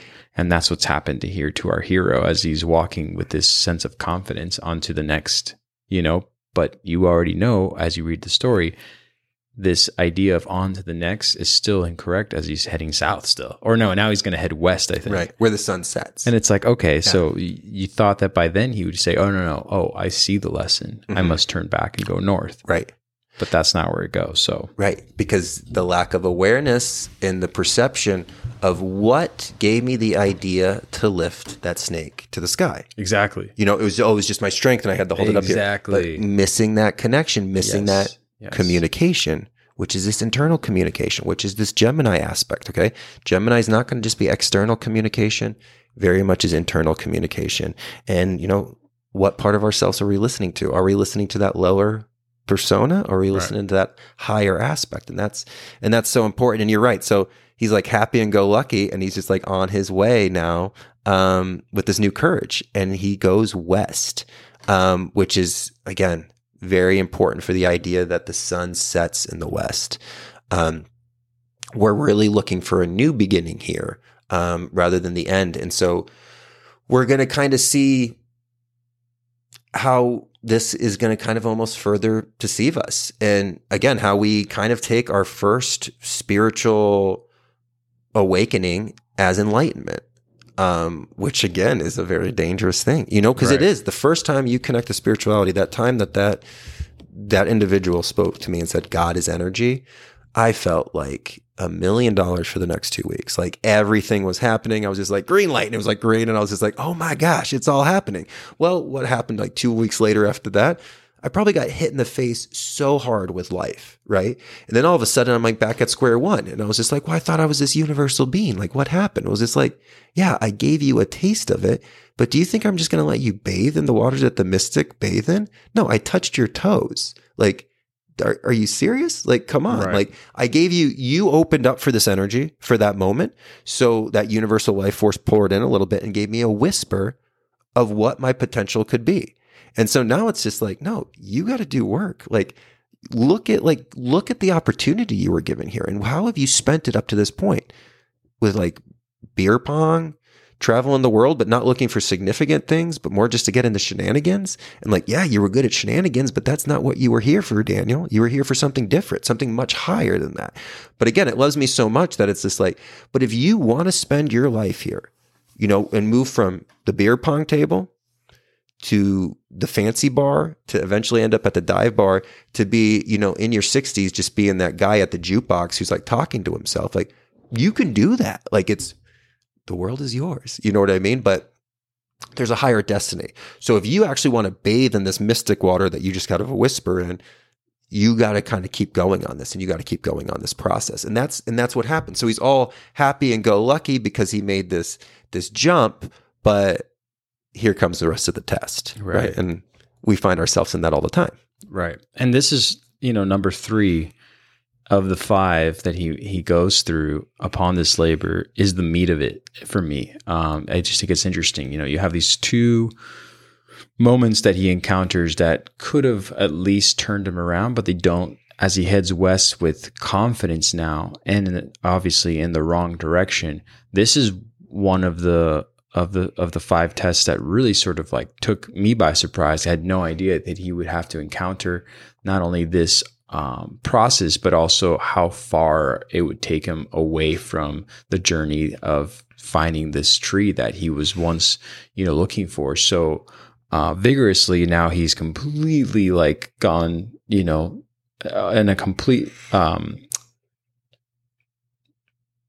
a direction that does not serve him at all. And so with this confidence, there's this arrogance once again that sort of blinds him to truth.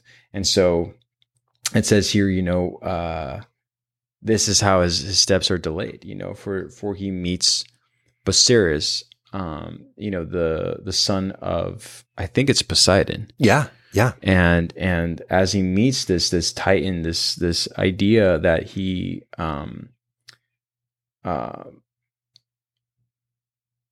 claims to know the truth with the quickness they believe. He speaks fair words, saying, I am the teacher, quote, to me is given knowledge of the truth and sacrifice for me.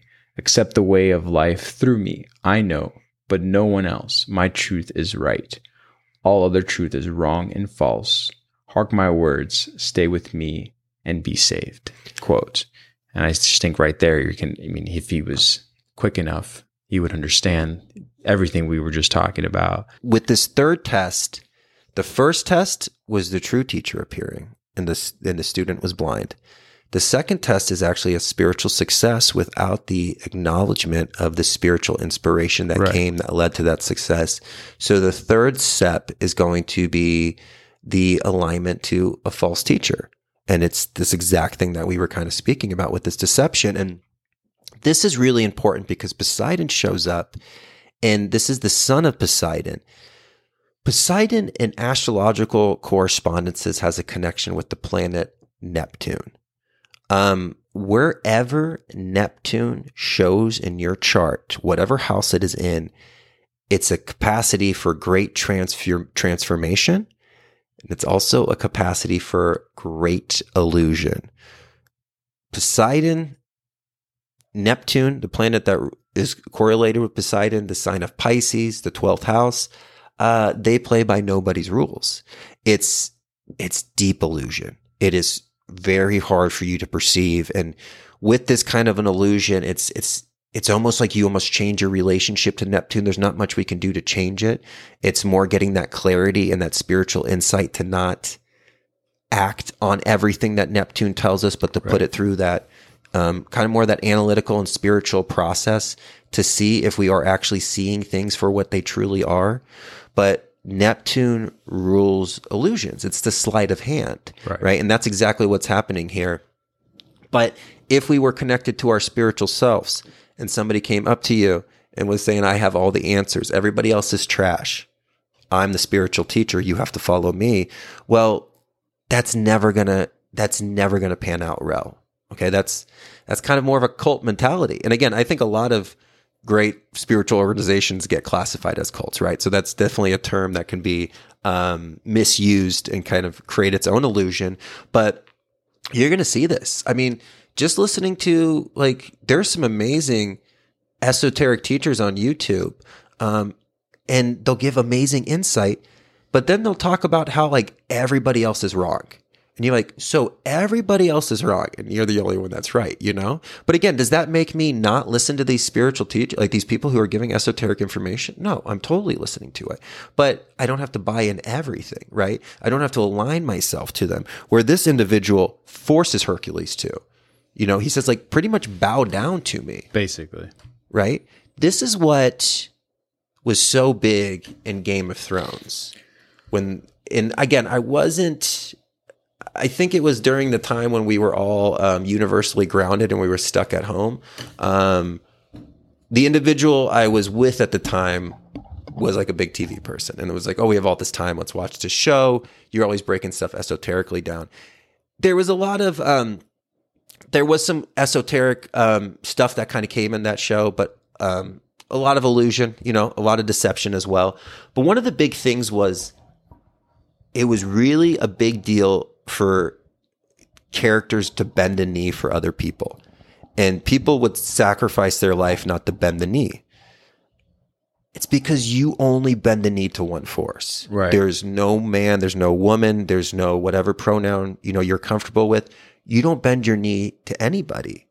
You only bend your knee to this universal life force. So if somebody's coming around who's a spiritual teacher and tells you to bend their knee to them, you can kind of fake the knee and then, like, uppercut them, you know, like Mortal Kombat style. And I mean, don't, like, actually physically hurt them, but no, you don't have to do that. You don't bend the knee to anybody. And again, we'll kind of get into this, but this is important for this life and the next life. You know, when it comes to the idea of, like, how you handle death, you know, there's big things to be done there. You only bend the knee and you are from the universal life force. And that's something you want to work with in that process. And again, this is stuff we'll talk much more about on the memberships, because this isn't quite the right airwaves to be able to talk about this, but it's very important. You bend the knee to no man, no woman, no organization. You only bend the knee to this universal life force. And he makes the mistake of bending the knee to not this universal life force. And so if you bend your knee to material, you're going to die with the material, right? If you bend your knee to the spiritual everlasting, you're going to live everlasting with that spiritual, you know. But again, finding the right source of that universal life energy is very important. And he kind of makes that mistake, you know, he kind of falls into that facade. And it's easy to do, you know, there's people that can be very charismatic, you know, and they can swoo you and they give you this unique kind of energy. But after a while, it starts to kind of wane a bit, you know, and it starts to kind of settle. And there was actually a documentary that was done where somebody faked being a guru. He faked this whole backstory, came to America. It was actually done in Phoenix. It was actually, one of the scenes was actually shot at that, you know, that Chakra 4, that place I worked at, that was like the restaurant plus, because they bought into it.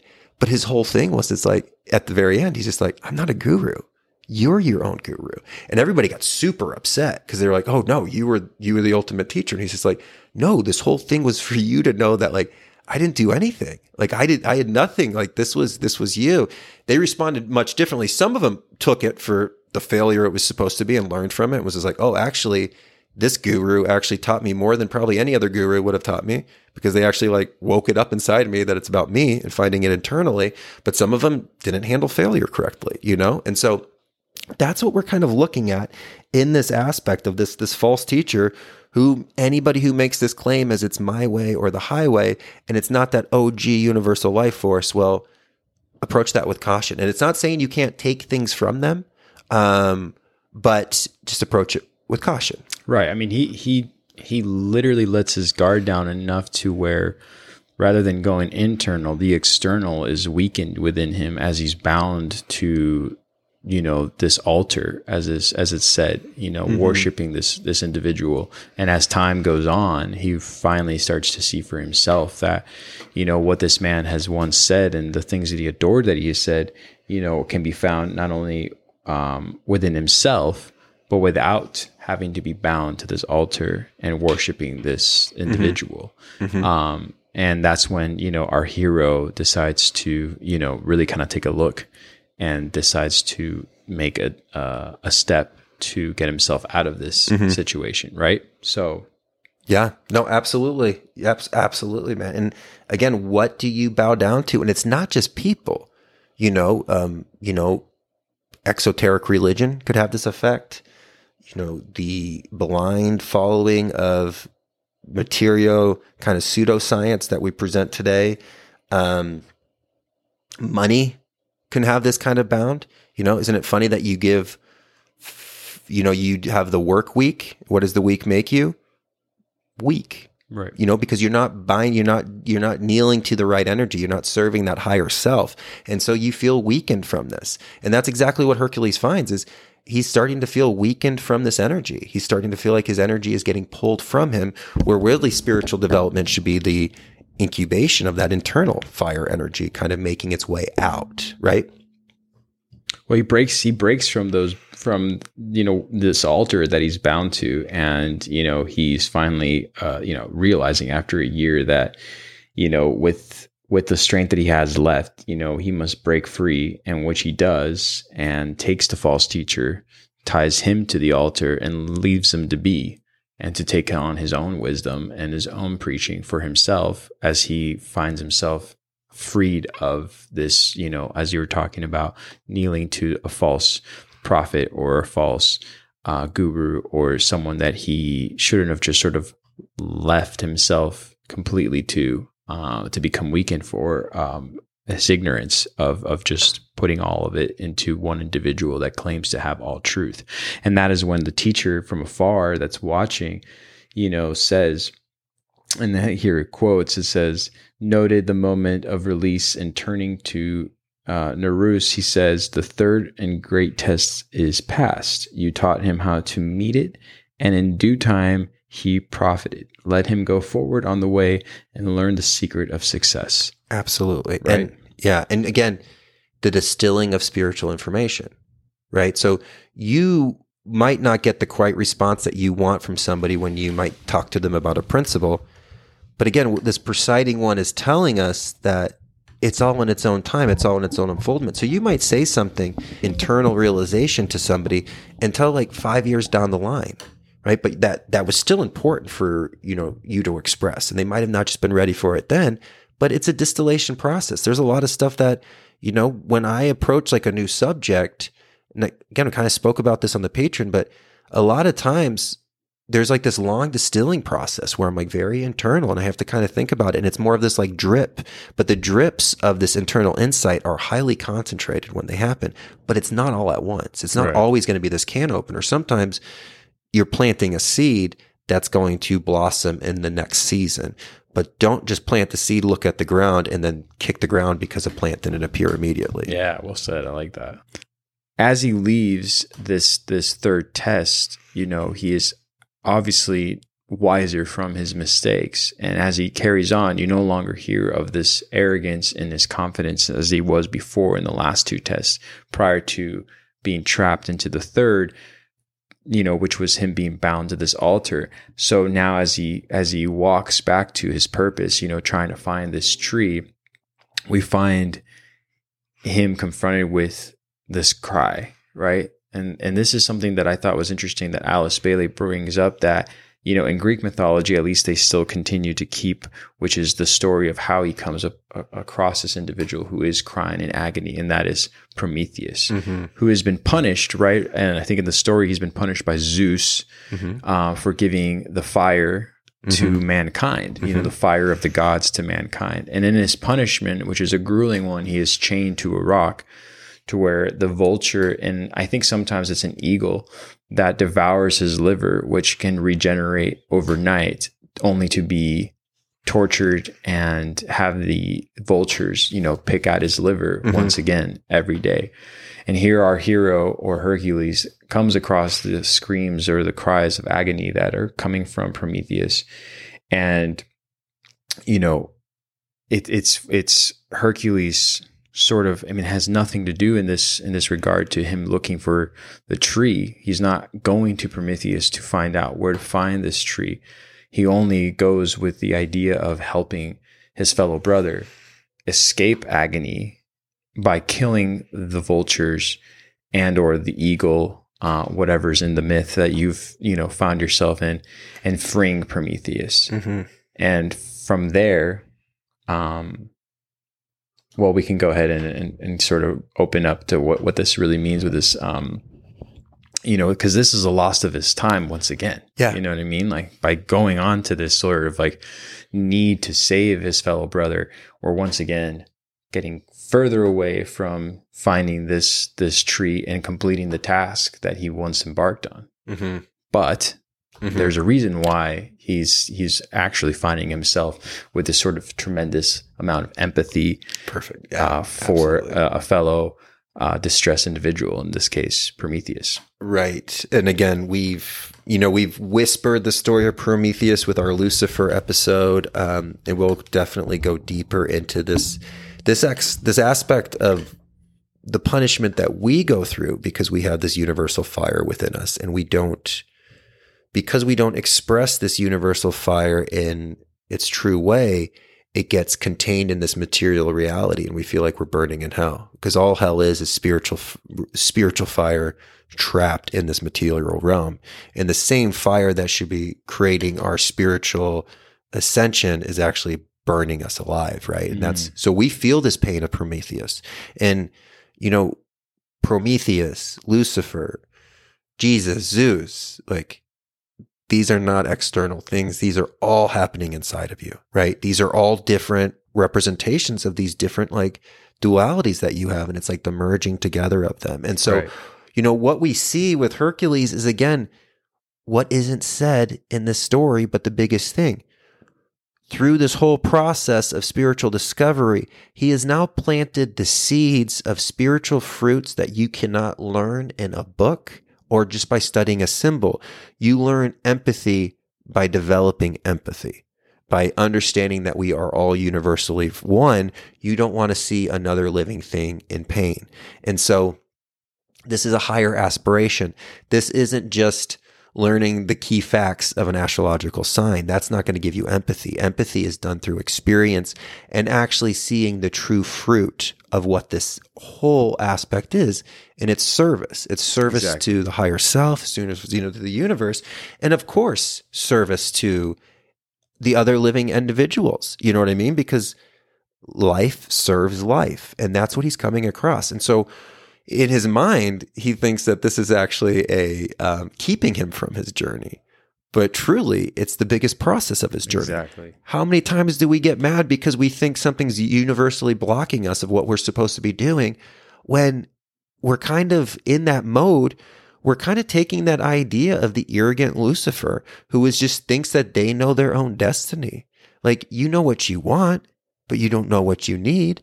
And so the need is presented right in front of him. And he could get frustrated about this, stomp his feet and have a temper tantrum, or he could just go into this mode of service, and he doesn't realize that he's actually serving his higher self. And this is really when we're really starting to see empathy come up, because he doesn't know Prometheus.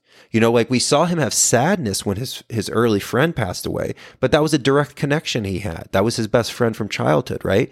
So now we have Prometheus, who he is just helping because he sees another living organism in pain, and he wants to relieve that pain. And that's what we're going to kind of see with this Prometheus service. And we're starting to see the spiritual blossoming of empathy, care, and truly understanding the role that life has, which is this highest aspect. And what are we opening up through this whole story is that heart. It's just whispering, and that heart whispers. And it's just going to kind of keep doing that as we go, but that voice is going to get louder. So in Gemini, we start hearing this soft universal whisper, which we spoke about with the story of Lucifer, is the voice of a baby.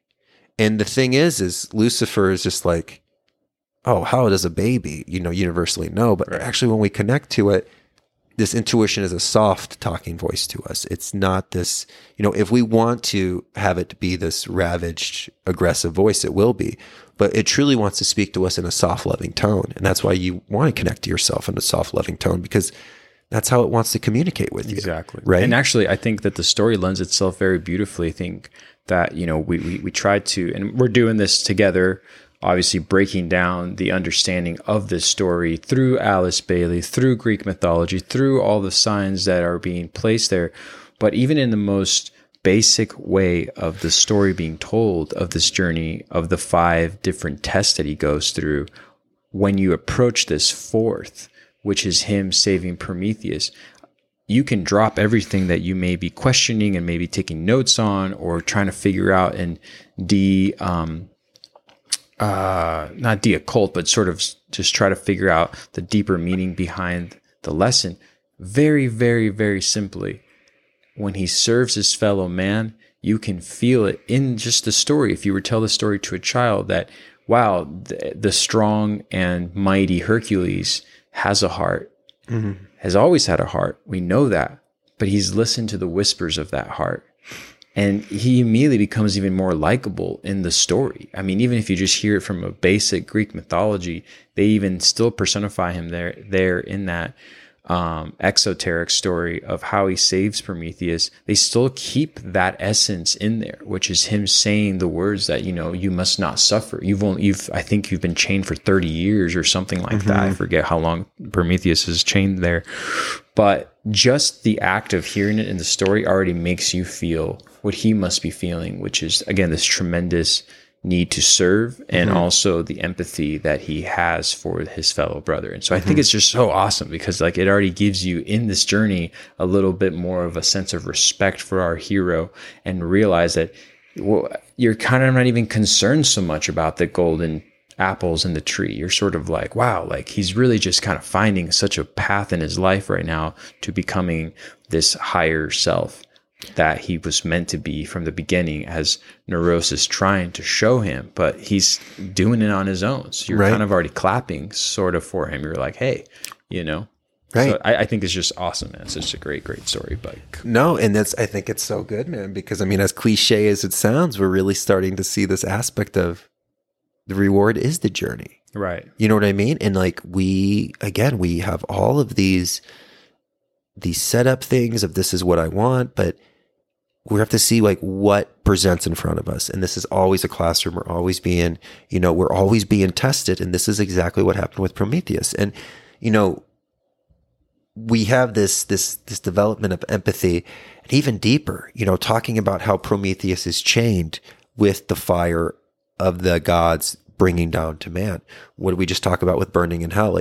We are Prometheus chained up, having our livers being eaten at every day when we are stuck in this aspect of not freeing this universal life force that's within us, not discovering it, not going on this journey. Right. And so Hercules is not only freeing Prometheus, he's freeing us. Right. Right. And we're freeing Prometheus and we're guiding Hercules. It's all the story is happening within you. And it's a very huge component to kind of look at. But it's everything that's kind of making itself compounded and put in front of us.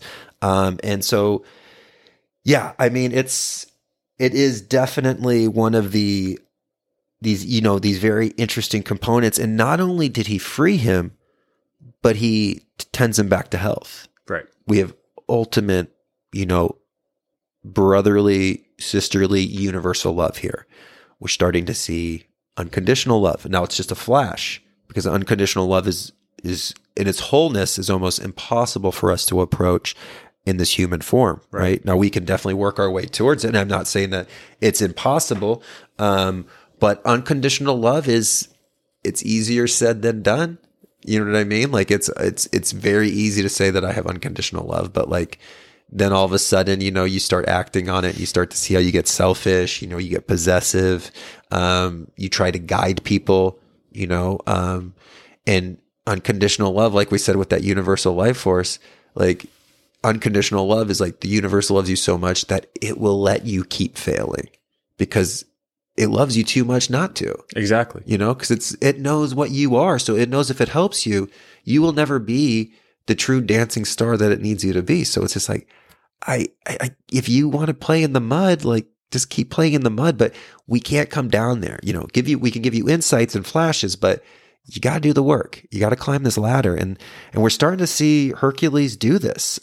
He doesn't even talk about the time he's lost on this path to the tree. Like not even once does he mention as he's bringing him to good health, him being Prometheus. You know what I mean? That takes time. It takes effort. It takes unconditional love, as you're talking about, to be able to aid someone back to well-being. And there's not even a small hint of him saying like, oh, I'm completely derailed now from the path to the tree. Right. In which, again, the fourth stage is completed, as the great teacher says, watching from afar, quote, the fourth stage on the way onto the sacred tree is past. Absolutely. And it was through service, right? And so that's what we're approaching, service, which is going to be this huge thing. And again, with and I know we say natural law a lot, and I love that you guys are all independently researching this.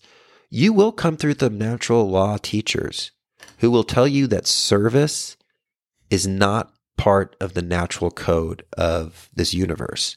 And they will make all of these explanations of how it's like, it's eaten or getting eaten, like eating or getting eaten, which is very true. But if we look deeper into nature, we can see acts of service. Now, it might not be a conscious service on most parts, but the tree serves the squirrel for giving it a home, right? It gives shade, right? You have these big whales that animals kind of, eat off of their sides. Like there's actually a lot of service that happens in the universe. And my favorite subject is obviously like dolphins. So as you go higher up consciousness, you see more acts of service coming from animals, right? From the higher the consciousness is, the more touched they are to service. So if somebody in the natural law community is telling you that service is not a thing and there's no such thing as any kind of, service to another, just think about the aspect of like how dolphins respond to humans, how dolphins have actually been known to like fight off predators of humans because they see us as mammals. There's a connection here. And even how a dolphin can actually like assist in the pregnancy and the birthing of a human baby, which is one of the most fascinating things in the world. But if you're in the ocean and there's actually places you can do this, I don't know if they're open anymore because I think they got like from whatever organization that was like, no, you have to do this in like a sterile hospital and we have to like spank your baby. I think they shut them down for the most part. But the dolphins naturally take over childbirth. They push the person out of the way. They start circling. They send energy to it. And it's supposed to be this like really pleasant, beautiful process that actually happens. We do see service. It's just a hierarchy of consciousness that's able to serve. So if you want to be stuck in that animal nature, neglect service. If you want to graduate out of that animal nature, embrace service and see what it truly is. And understand that when you serve others, you are serving yourselves, and it's this whole unique kind of connection. But again, just be aware. And I'm saying if there's a natural law teacher who's saying that, I'm not saying everything that they're saying is bad, but just you're going to hear bold statements where people are like, you're too nice. You can't be giving. This is a cutthroat society, take what's yours. A lot of people will say like, hey, this whole thing is deception. Start deceiving people. Most powerful people in the world deceive, and look at what they have. They have the cars, the money. Why aren't you deceiving people? Well, because you're at the spiritual point that you're like, that's not how I want to live because I'm not an animal. I'm the universe. I'm that dancing star. Right. You know what I mean? So again, there's so much good information, but we just want to make sure that we're understanding that there's levels to everything. And so service, we're starting to approach now higher aspects of consciousness that can only be found with the higher parts of consciousness in this human nature in this animal kingdom, mother nature that we find ourselves in. No, and that's beautiful because again, we've seen this brute side of Hercules, this power, this strength. I mean, even how he's drawn in history books throughout time, it's all about the muscle and it's all about the personification of strength, but the strength that he's starting to unfold is the only one that matters, which is within. And it's that higher self that he's actually starting to sort of, go into, but also, have no hesitation to operate from, you know what I mean? Which again, this isn't a great defeat with his, physical strength, but more so with his emotional and intellectual strength that serves him for the greater good of finding his purpose. And in this case, the purpose being the golden apples that he will retrieve as we move into the final step. Absolutely. And so I think that, our heroes has come a long way, but here towards, his journey from, north to south to west and then east, he finds himself, not defeated, but, eventually as he's gone so far and he has not been able to find this tree, there is the day that comes where he hears a rumor of where the tree might be in this distant mountain. And as he sets forth, with joy and actual, this like sort of vigor to conquer the dragon and, meet the maidens that protect the tree and pluck the apples, he once again finds himself with another fellow Titan, another fellow distressed brethren along the way. And this brethren that we're talking about here is Atlas, and he's confronted with the agony of Atlas. Now, Atlas, as you guys already know, or if you didn't know, the man who carries or bears the weight of the skies, the heaven, of the world. Mm-hmm. And as he sees the stress on Atlas, as he sees the pain on Atlas, he once again can't help himself but to, already operate from that place of empathy and servitude, and having this way of exchanging something for one that is obviously in dire need of assistance. And so Hercules volunteers to take the weight of the world off of Atlas. And in this unselfish act, Atlas, who, if you didn't know, surprise, is the father of the three maidens that, have the apples, has this exchange to where he goes and sees his daughters and is able to, not only visit with his daughters, but his daughters come to knowing in the story in general, not just from Alice Bailey, that it was Hercules that relieved the father or Atlas from this punishment, and they were once again reunited with their father, which the maidens express not only gratitude, but they actually explain how the only way to come in contact with them and to receive these golden apples was to always come with this full sense of love and compassion. And only then you will meet the maidens. Mm-hmm. Something Hercules wasn't intending to do in order to retrieve the apples, which then Atlas gives to Hercules. Mm-hmm. Such a good story. Absolutely. No, man, it's so perfect, and isn't it just so interesting that he finds this sacred tree, just beyond a mountain in the east. And so the east, new dawn, it's a new day. We have this new birth happening of Hercules, because what we're doing here is Aries and Taurus, Aries being this fiery masculine outward doing energy, right? Taurus being this internal feminine energy. And we're having the blending together. And so now we're taking the opposites and blending them together. We're making the new creation. 1, 2, 3. This, just the third step, just Gemini being the third sign is so important with the Trinity. So we are on this new day. This new birth has arisen, and Hercules is very much reburned when he goes to the east and goes back to the source of where the light comes from.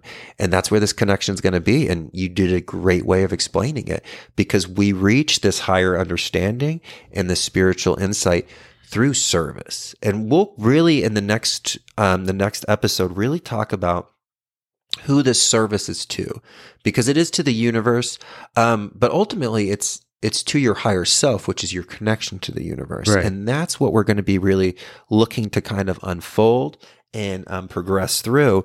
But again, it was this empathy. It was this aspect of, if I feel pain when I stub my toe, that means you also feel pain when you stub your toe. And there's a huge connection that kind of comes from that. As we all know how like tough pain can be. So it hurts us when we see other people in pain. And this is the same thing. Like you can see strangers at a restaurant so excited to see each other that you just start smiling.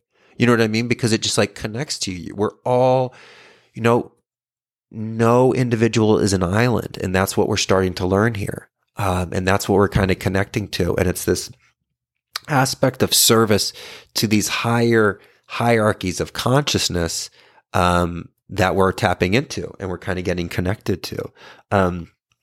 So yeah, I think it was such a interesting fruit to be plucked from this. The fruit of experience. Right. And just the idea of the apple, and the apple, biting of the apple is what's interesting, is that's what put us on the island. Right. Was the biting of the apple put us on the island.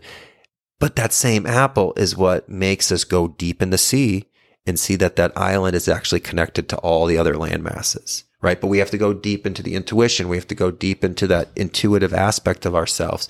And then we could kind of find it. It's like the pearl in that story that we talk about. Like you have to go into the waters to kind of find that pearl. But at first, that apple is going to make us feel separate, and it does. Because, does the apple have the key to the wisdom of good and evil? Absolutely. But what is that evil that kind of comes from that? Well, that's the attachment to form and not seeing the higher aspects of this. An apple etymology in its etymological sense just represents fruit. And what fruit is going to let you know is fruit has flesh. One of the things, I don't mean to gross out my vegan and vegetarian, individuals on this journey with us, but we're all flesh eaters. It's part of this duality that we find ourselves in. And now it might be hard to accept, but even if you eat the flesh of a vegetable or a fruit, you're still eating flesh. This is important for us to understand that, like, energy gets sacrificed for you to move forward. So everything has to be sacrificed in this realm. And so what we're kind of looking at with this idea of this apple and this connection of flesh is, if you're going to have to sacrifice things, what are you going to do with that energy of what got sacrificed? Do you honor the apple or the grass-fed beef that you ate? Like, are you giving thanks to it so you can go on your journey? Are you giving thanks for that? Because when we talk about service, and I think we might have spoke about this on the podcast or on the membership page, if you watch like the National Geographic, right? And you see like that situation of like the gazelle maybe getting taken down by like a cheetah, there's always a moment of fear, but then there's the moment when, and it could just be like the adrenaline that's rushing through the gazelle when it's gotten taken down, but it actually looks like the gazelle's at peace towards the end of it, because the gazelle knows that it's serving something greater than even itself, and it did its natural process because now it's giving energy to this energy, know? And again, it's hard for us to think in that realm, but are you honoring all the things that have to be sacrificed for you to keep going on this journey? Do you keep that in mind as you go through your day? Do you give thanks for that like string cheese that you got from the gas station? Like, I don't know what you eat, but like, do you give thanks to that stuff, and like really give a blessing to it of like, thank you for the sacrifice, because you're going to be sacrificed at one point too. You're going to be the food for the earth. Like everybody thinks we, harvest the plants, but we're actually the farms, like the trees are actually our farmers, because like they're just waiting. It's like a long game, con game for them. They're like, oh yeah, keep like cutting us down. But earth, at the end of the day, we're going to eat you. Like your body is our nutrition, And so it's part of the sacrifice. Are you honoring the sacrifices that have been made for you and that you have to take to kind of keep going through this process? And it's not an evil thing, because we all have to eat kind of some kind of flesh, and kind of there has to be some kind of sacrifice. But it will give us better insight of our direction. It will give us better insight of our intention if we understand just how special this experience of being this dancing star is. And the choice between shining and burning out is entirely on you. And I'm not saying that there's not unforeseen death and things like that. But with the time that you were giving, with that TikTok that's always in the background, it's what you do with that, what's going to depend if you shine or not, And this is why we keep sacrifice in the back of our mind. Death should be your best friend. Every morning you should wake up and you should say, good morning. Good morning means good dying. I'm dying. For every breath I take, that's one less breath I have left. Do we honor death correctly? Death should always be in your rearview mirror. Mm-hmm. You will not sacrifice. You will not bend your knee to energy you don't have to bend your knee to. You will only honor the Most High if you actually took death seriously, right? Not be afraid of death and not be paranoid, but how do you know when your time is? Right. And so honoring that aspect that everything is going to be sacrificed here. Not only do we bear the fruits and eat the fruits, but we will also be the fruits. And living that way and living accordance to that is the way to kind of process this. And that's, the universe wants you to take this seriously. It wants you to, life gets a little bit intense because it wants you to have intention, because it's got a big plan for you. That's the thing. The universe is just we're all it's oh, you're a star, baby. Just be it. So it sees it's like the person who sees all the potential in you and you're not doing it. And they're just but I just see your name in lights and you're just fantastic. You do whatever it is you need to do. And you're the best at this. There's one thing in this universe that you are the best at. Nobody can duplicate you. Nobody, even if somebody tried to copy what you did, it would just be, it would just be a facade. It would just be a reproduction. It could never be what your true essence is. It will always come a little bit short. And that's what it's looking for you to do. And that's what we're kind of approaching with this idea of Apple and just understanding what that is and how that kind of operates kind of within us, if that makes sense. That was quite the tangent. I love the tangent, man.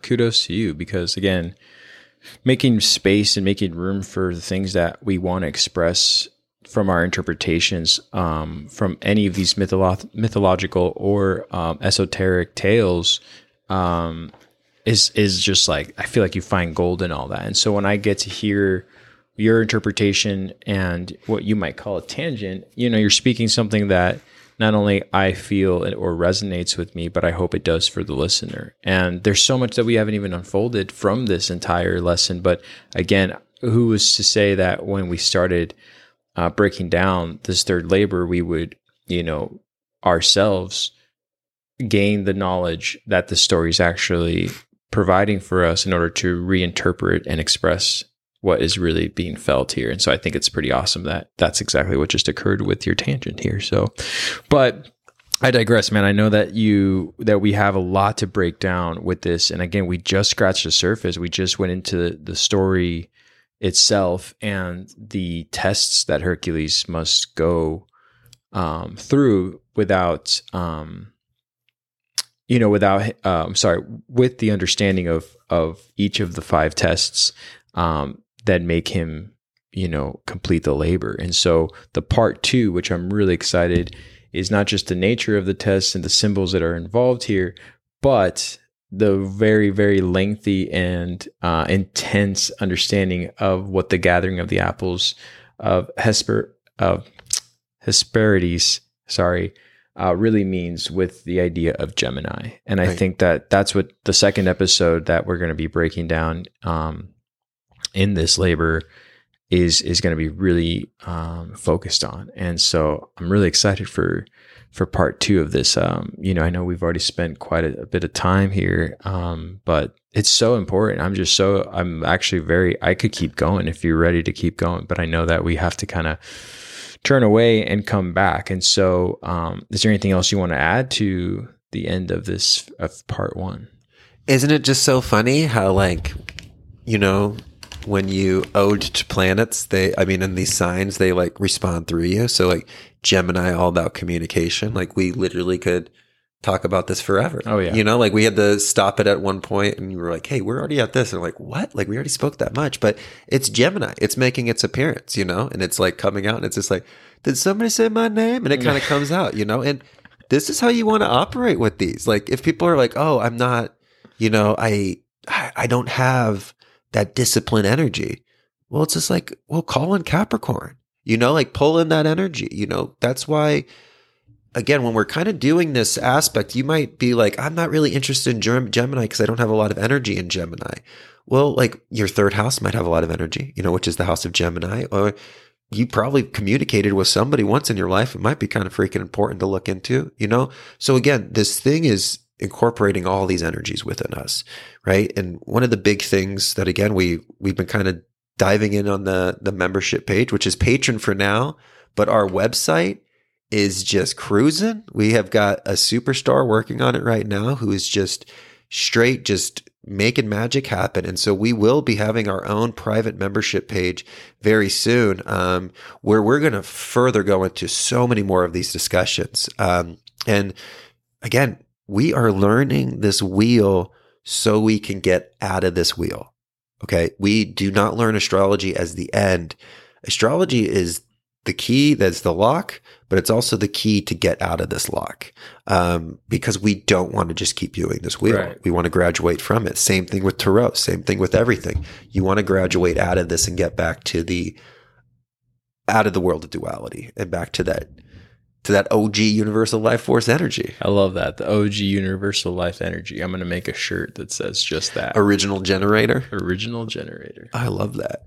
But that's truly what it is, you know? And so, well, great, man. I definitely was so excited to have this conversation with you. And so, you know, on Gemini, isn't it funny how we had so many delays in being able to connect, which is totally with the Mercury retrograde that we're in right now, which is the exoteric ruler of Gemini. And so I think we really kind of covered a lot of the labor this time, and we'll definitely break down the labor for this next time, but then also talk about astrological significance of Gemini, and most importantly, the third house, because this is fascinating, and it really helps you understand. If in the first two houses we had like the waking up of consciousness and the realizing that we were a separate entity and that we're going to die, the third is we start to notice the things around us, and we start to notice what is us apart from our mother and how we're separated from us, but what's not us. And so we're going to kind of break down the connection of nouns and verbs and how important language is to your discovery of the self. And I'm all jazzed about this conversation. Too, man. There will be jazz. Yeah. Cool, man. Well, thank you again to all our Patreon members and to all our listeners, to those who have been listening for the beginning or from the beginning. We thank you. And for those who are new, welcome. And I cannot wait for part 2. So I can't wait either. Yeah, man. Until next time then. Until next time. All right.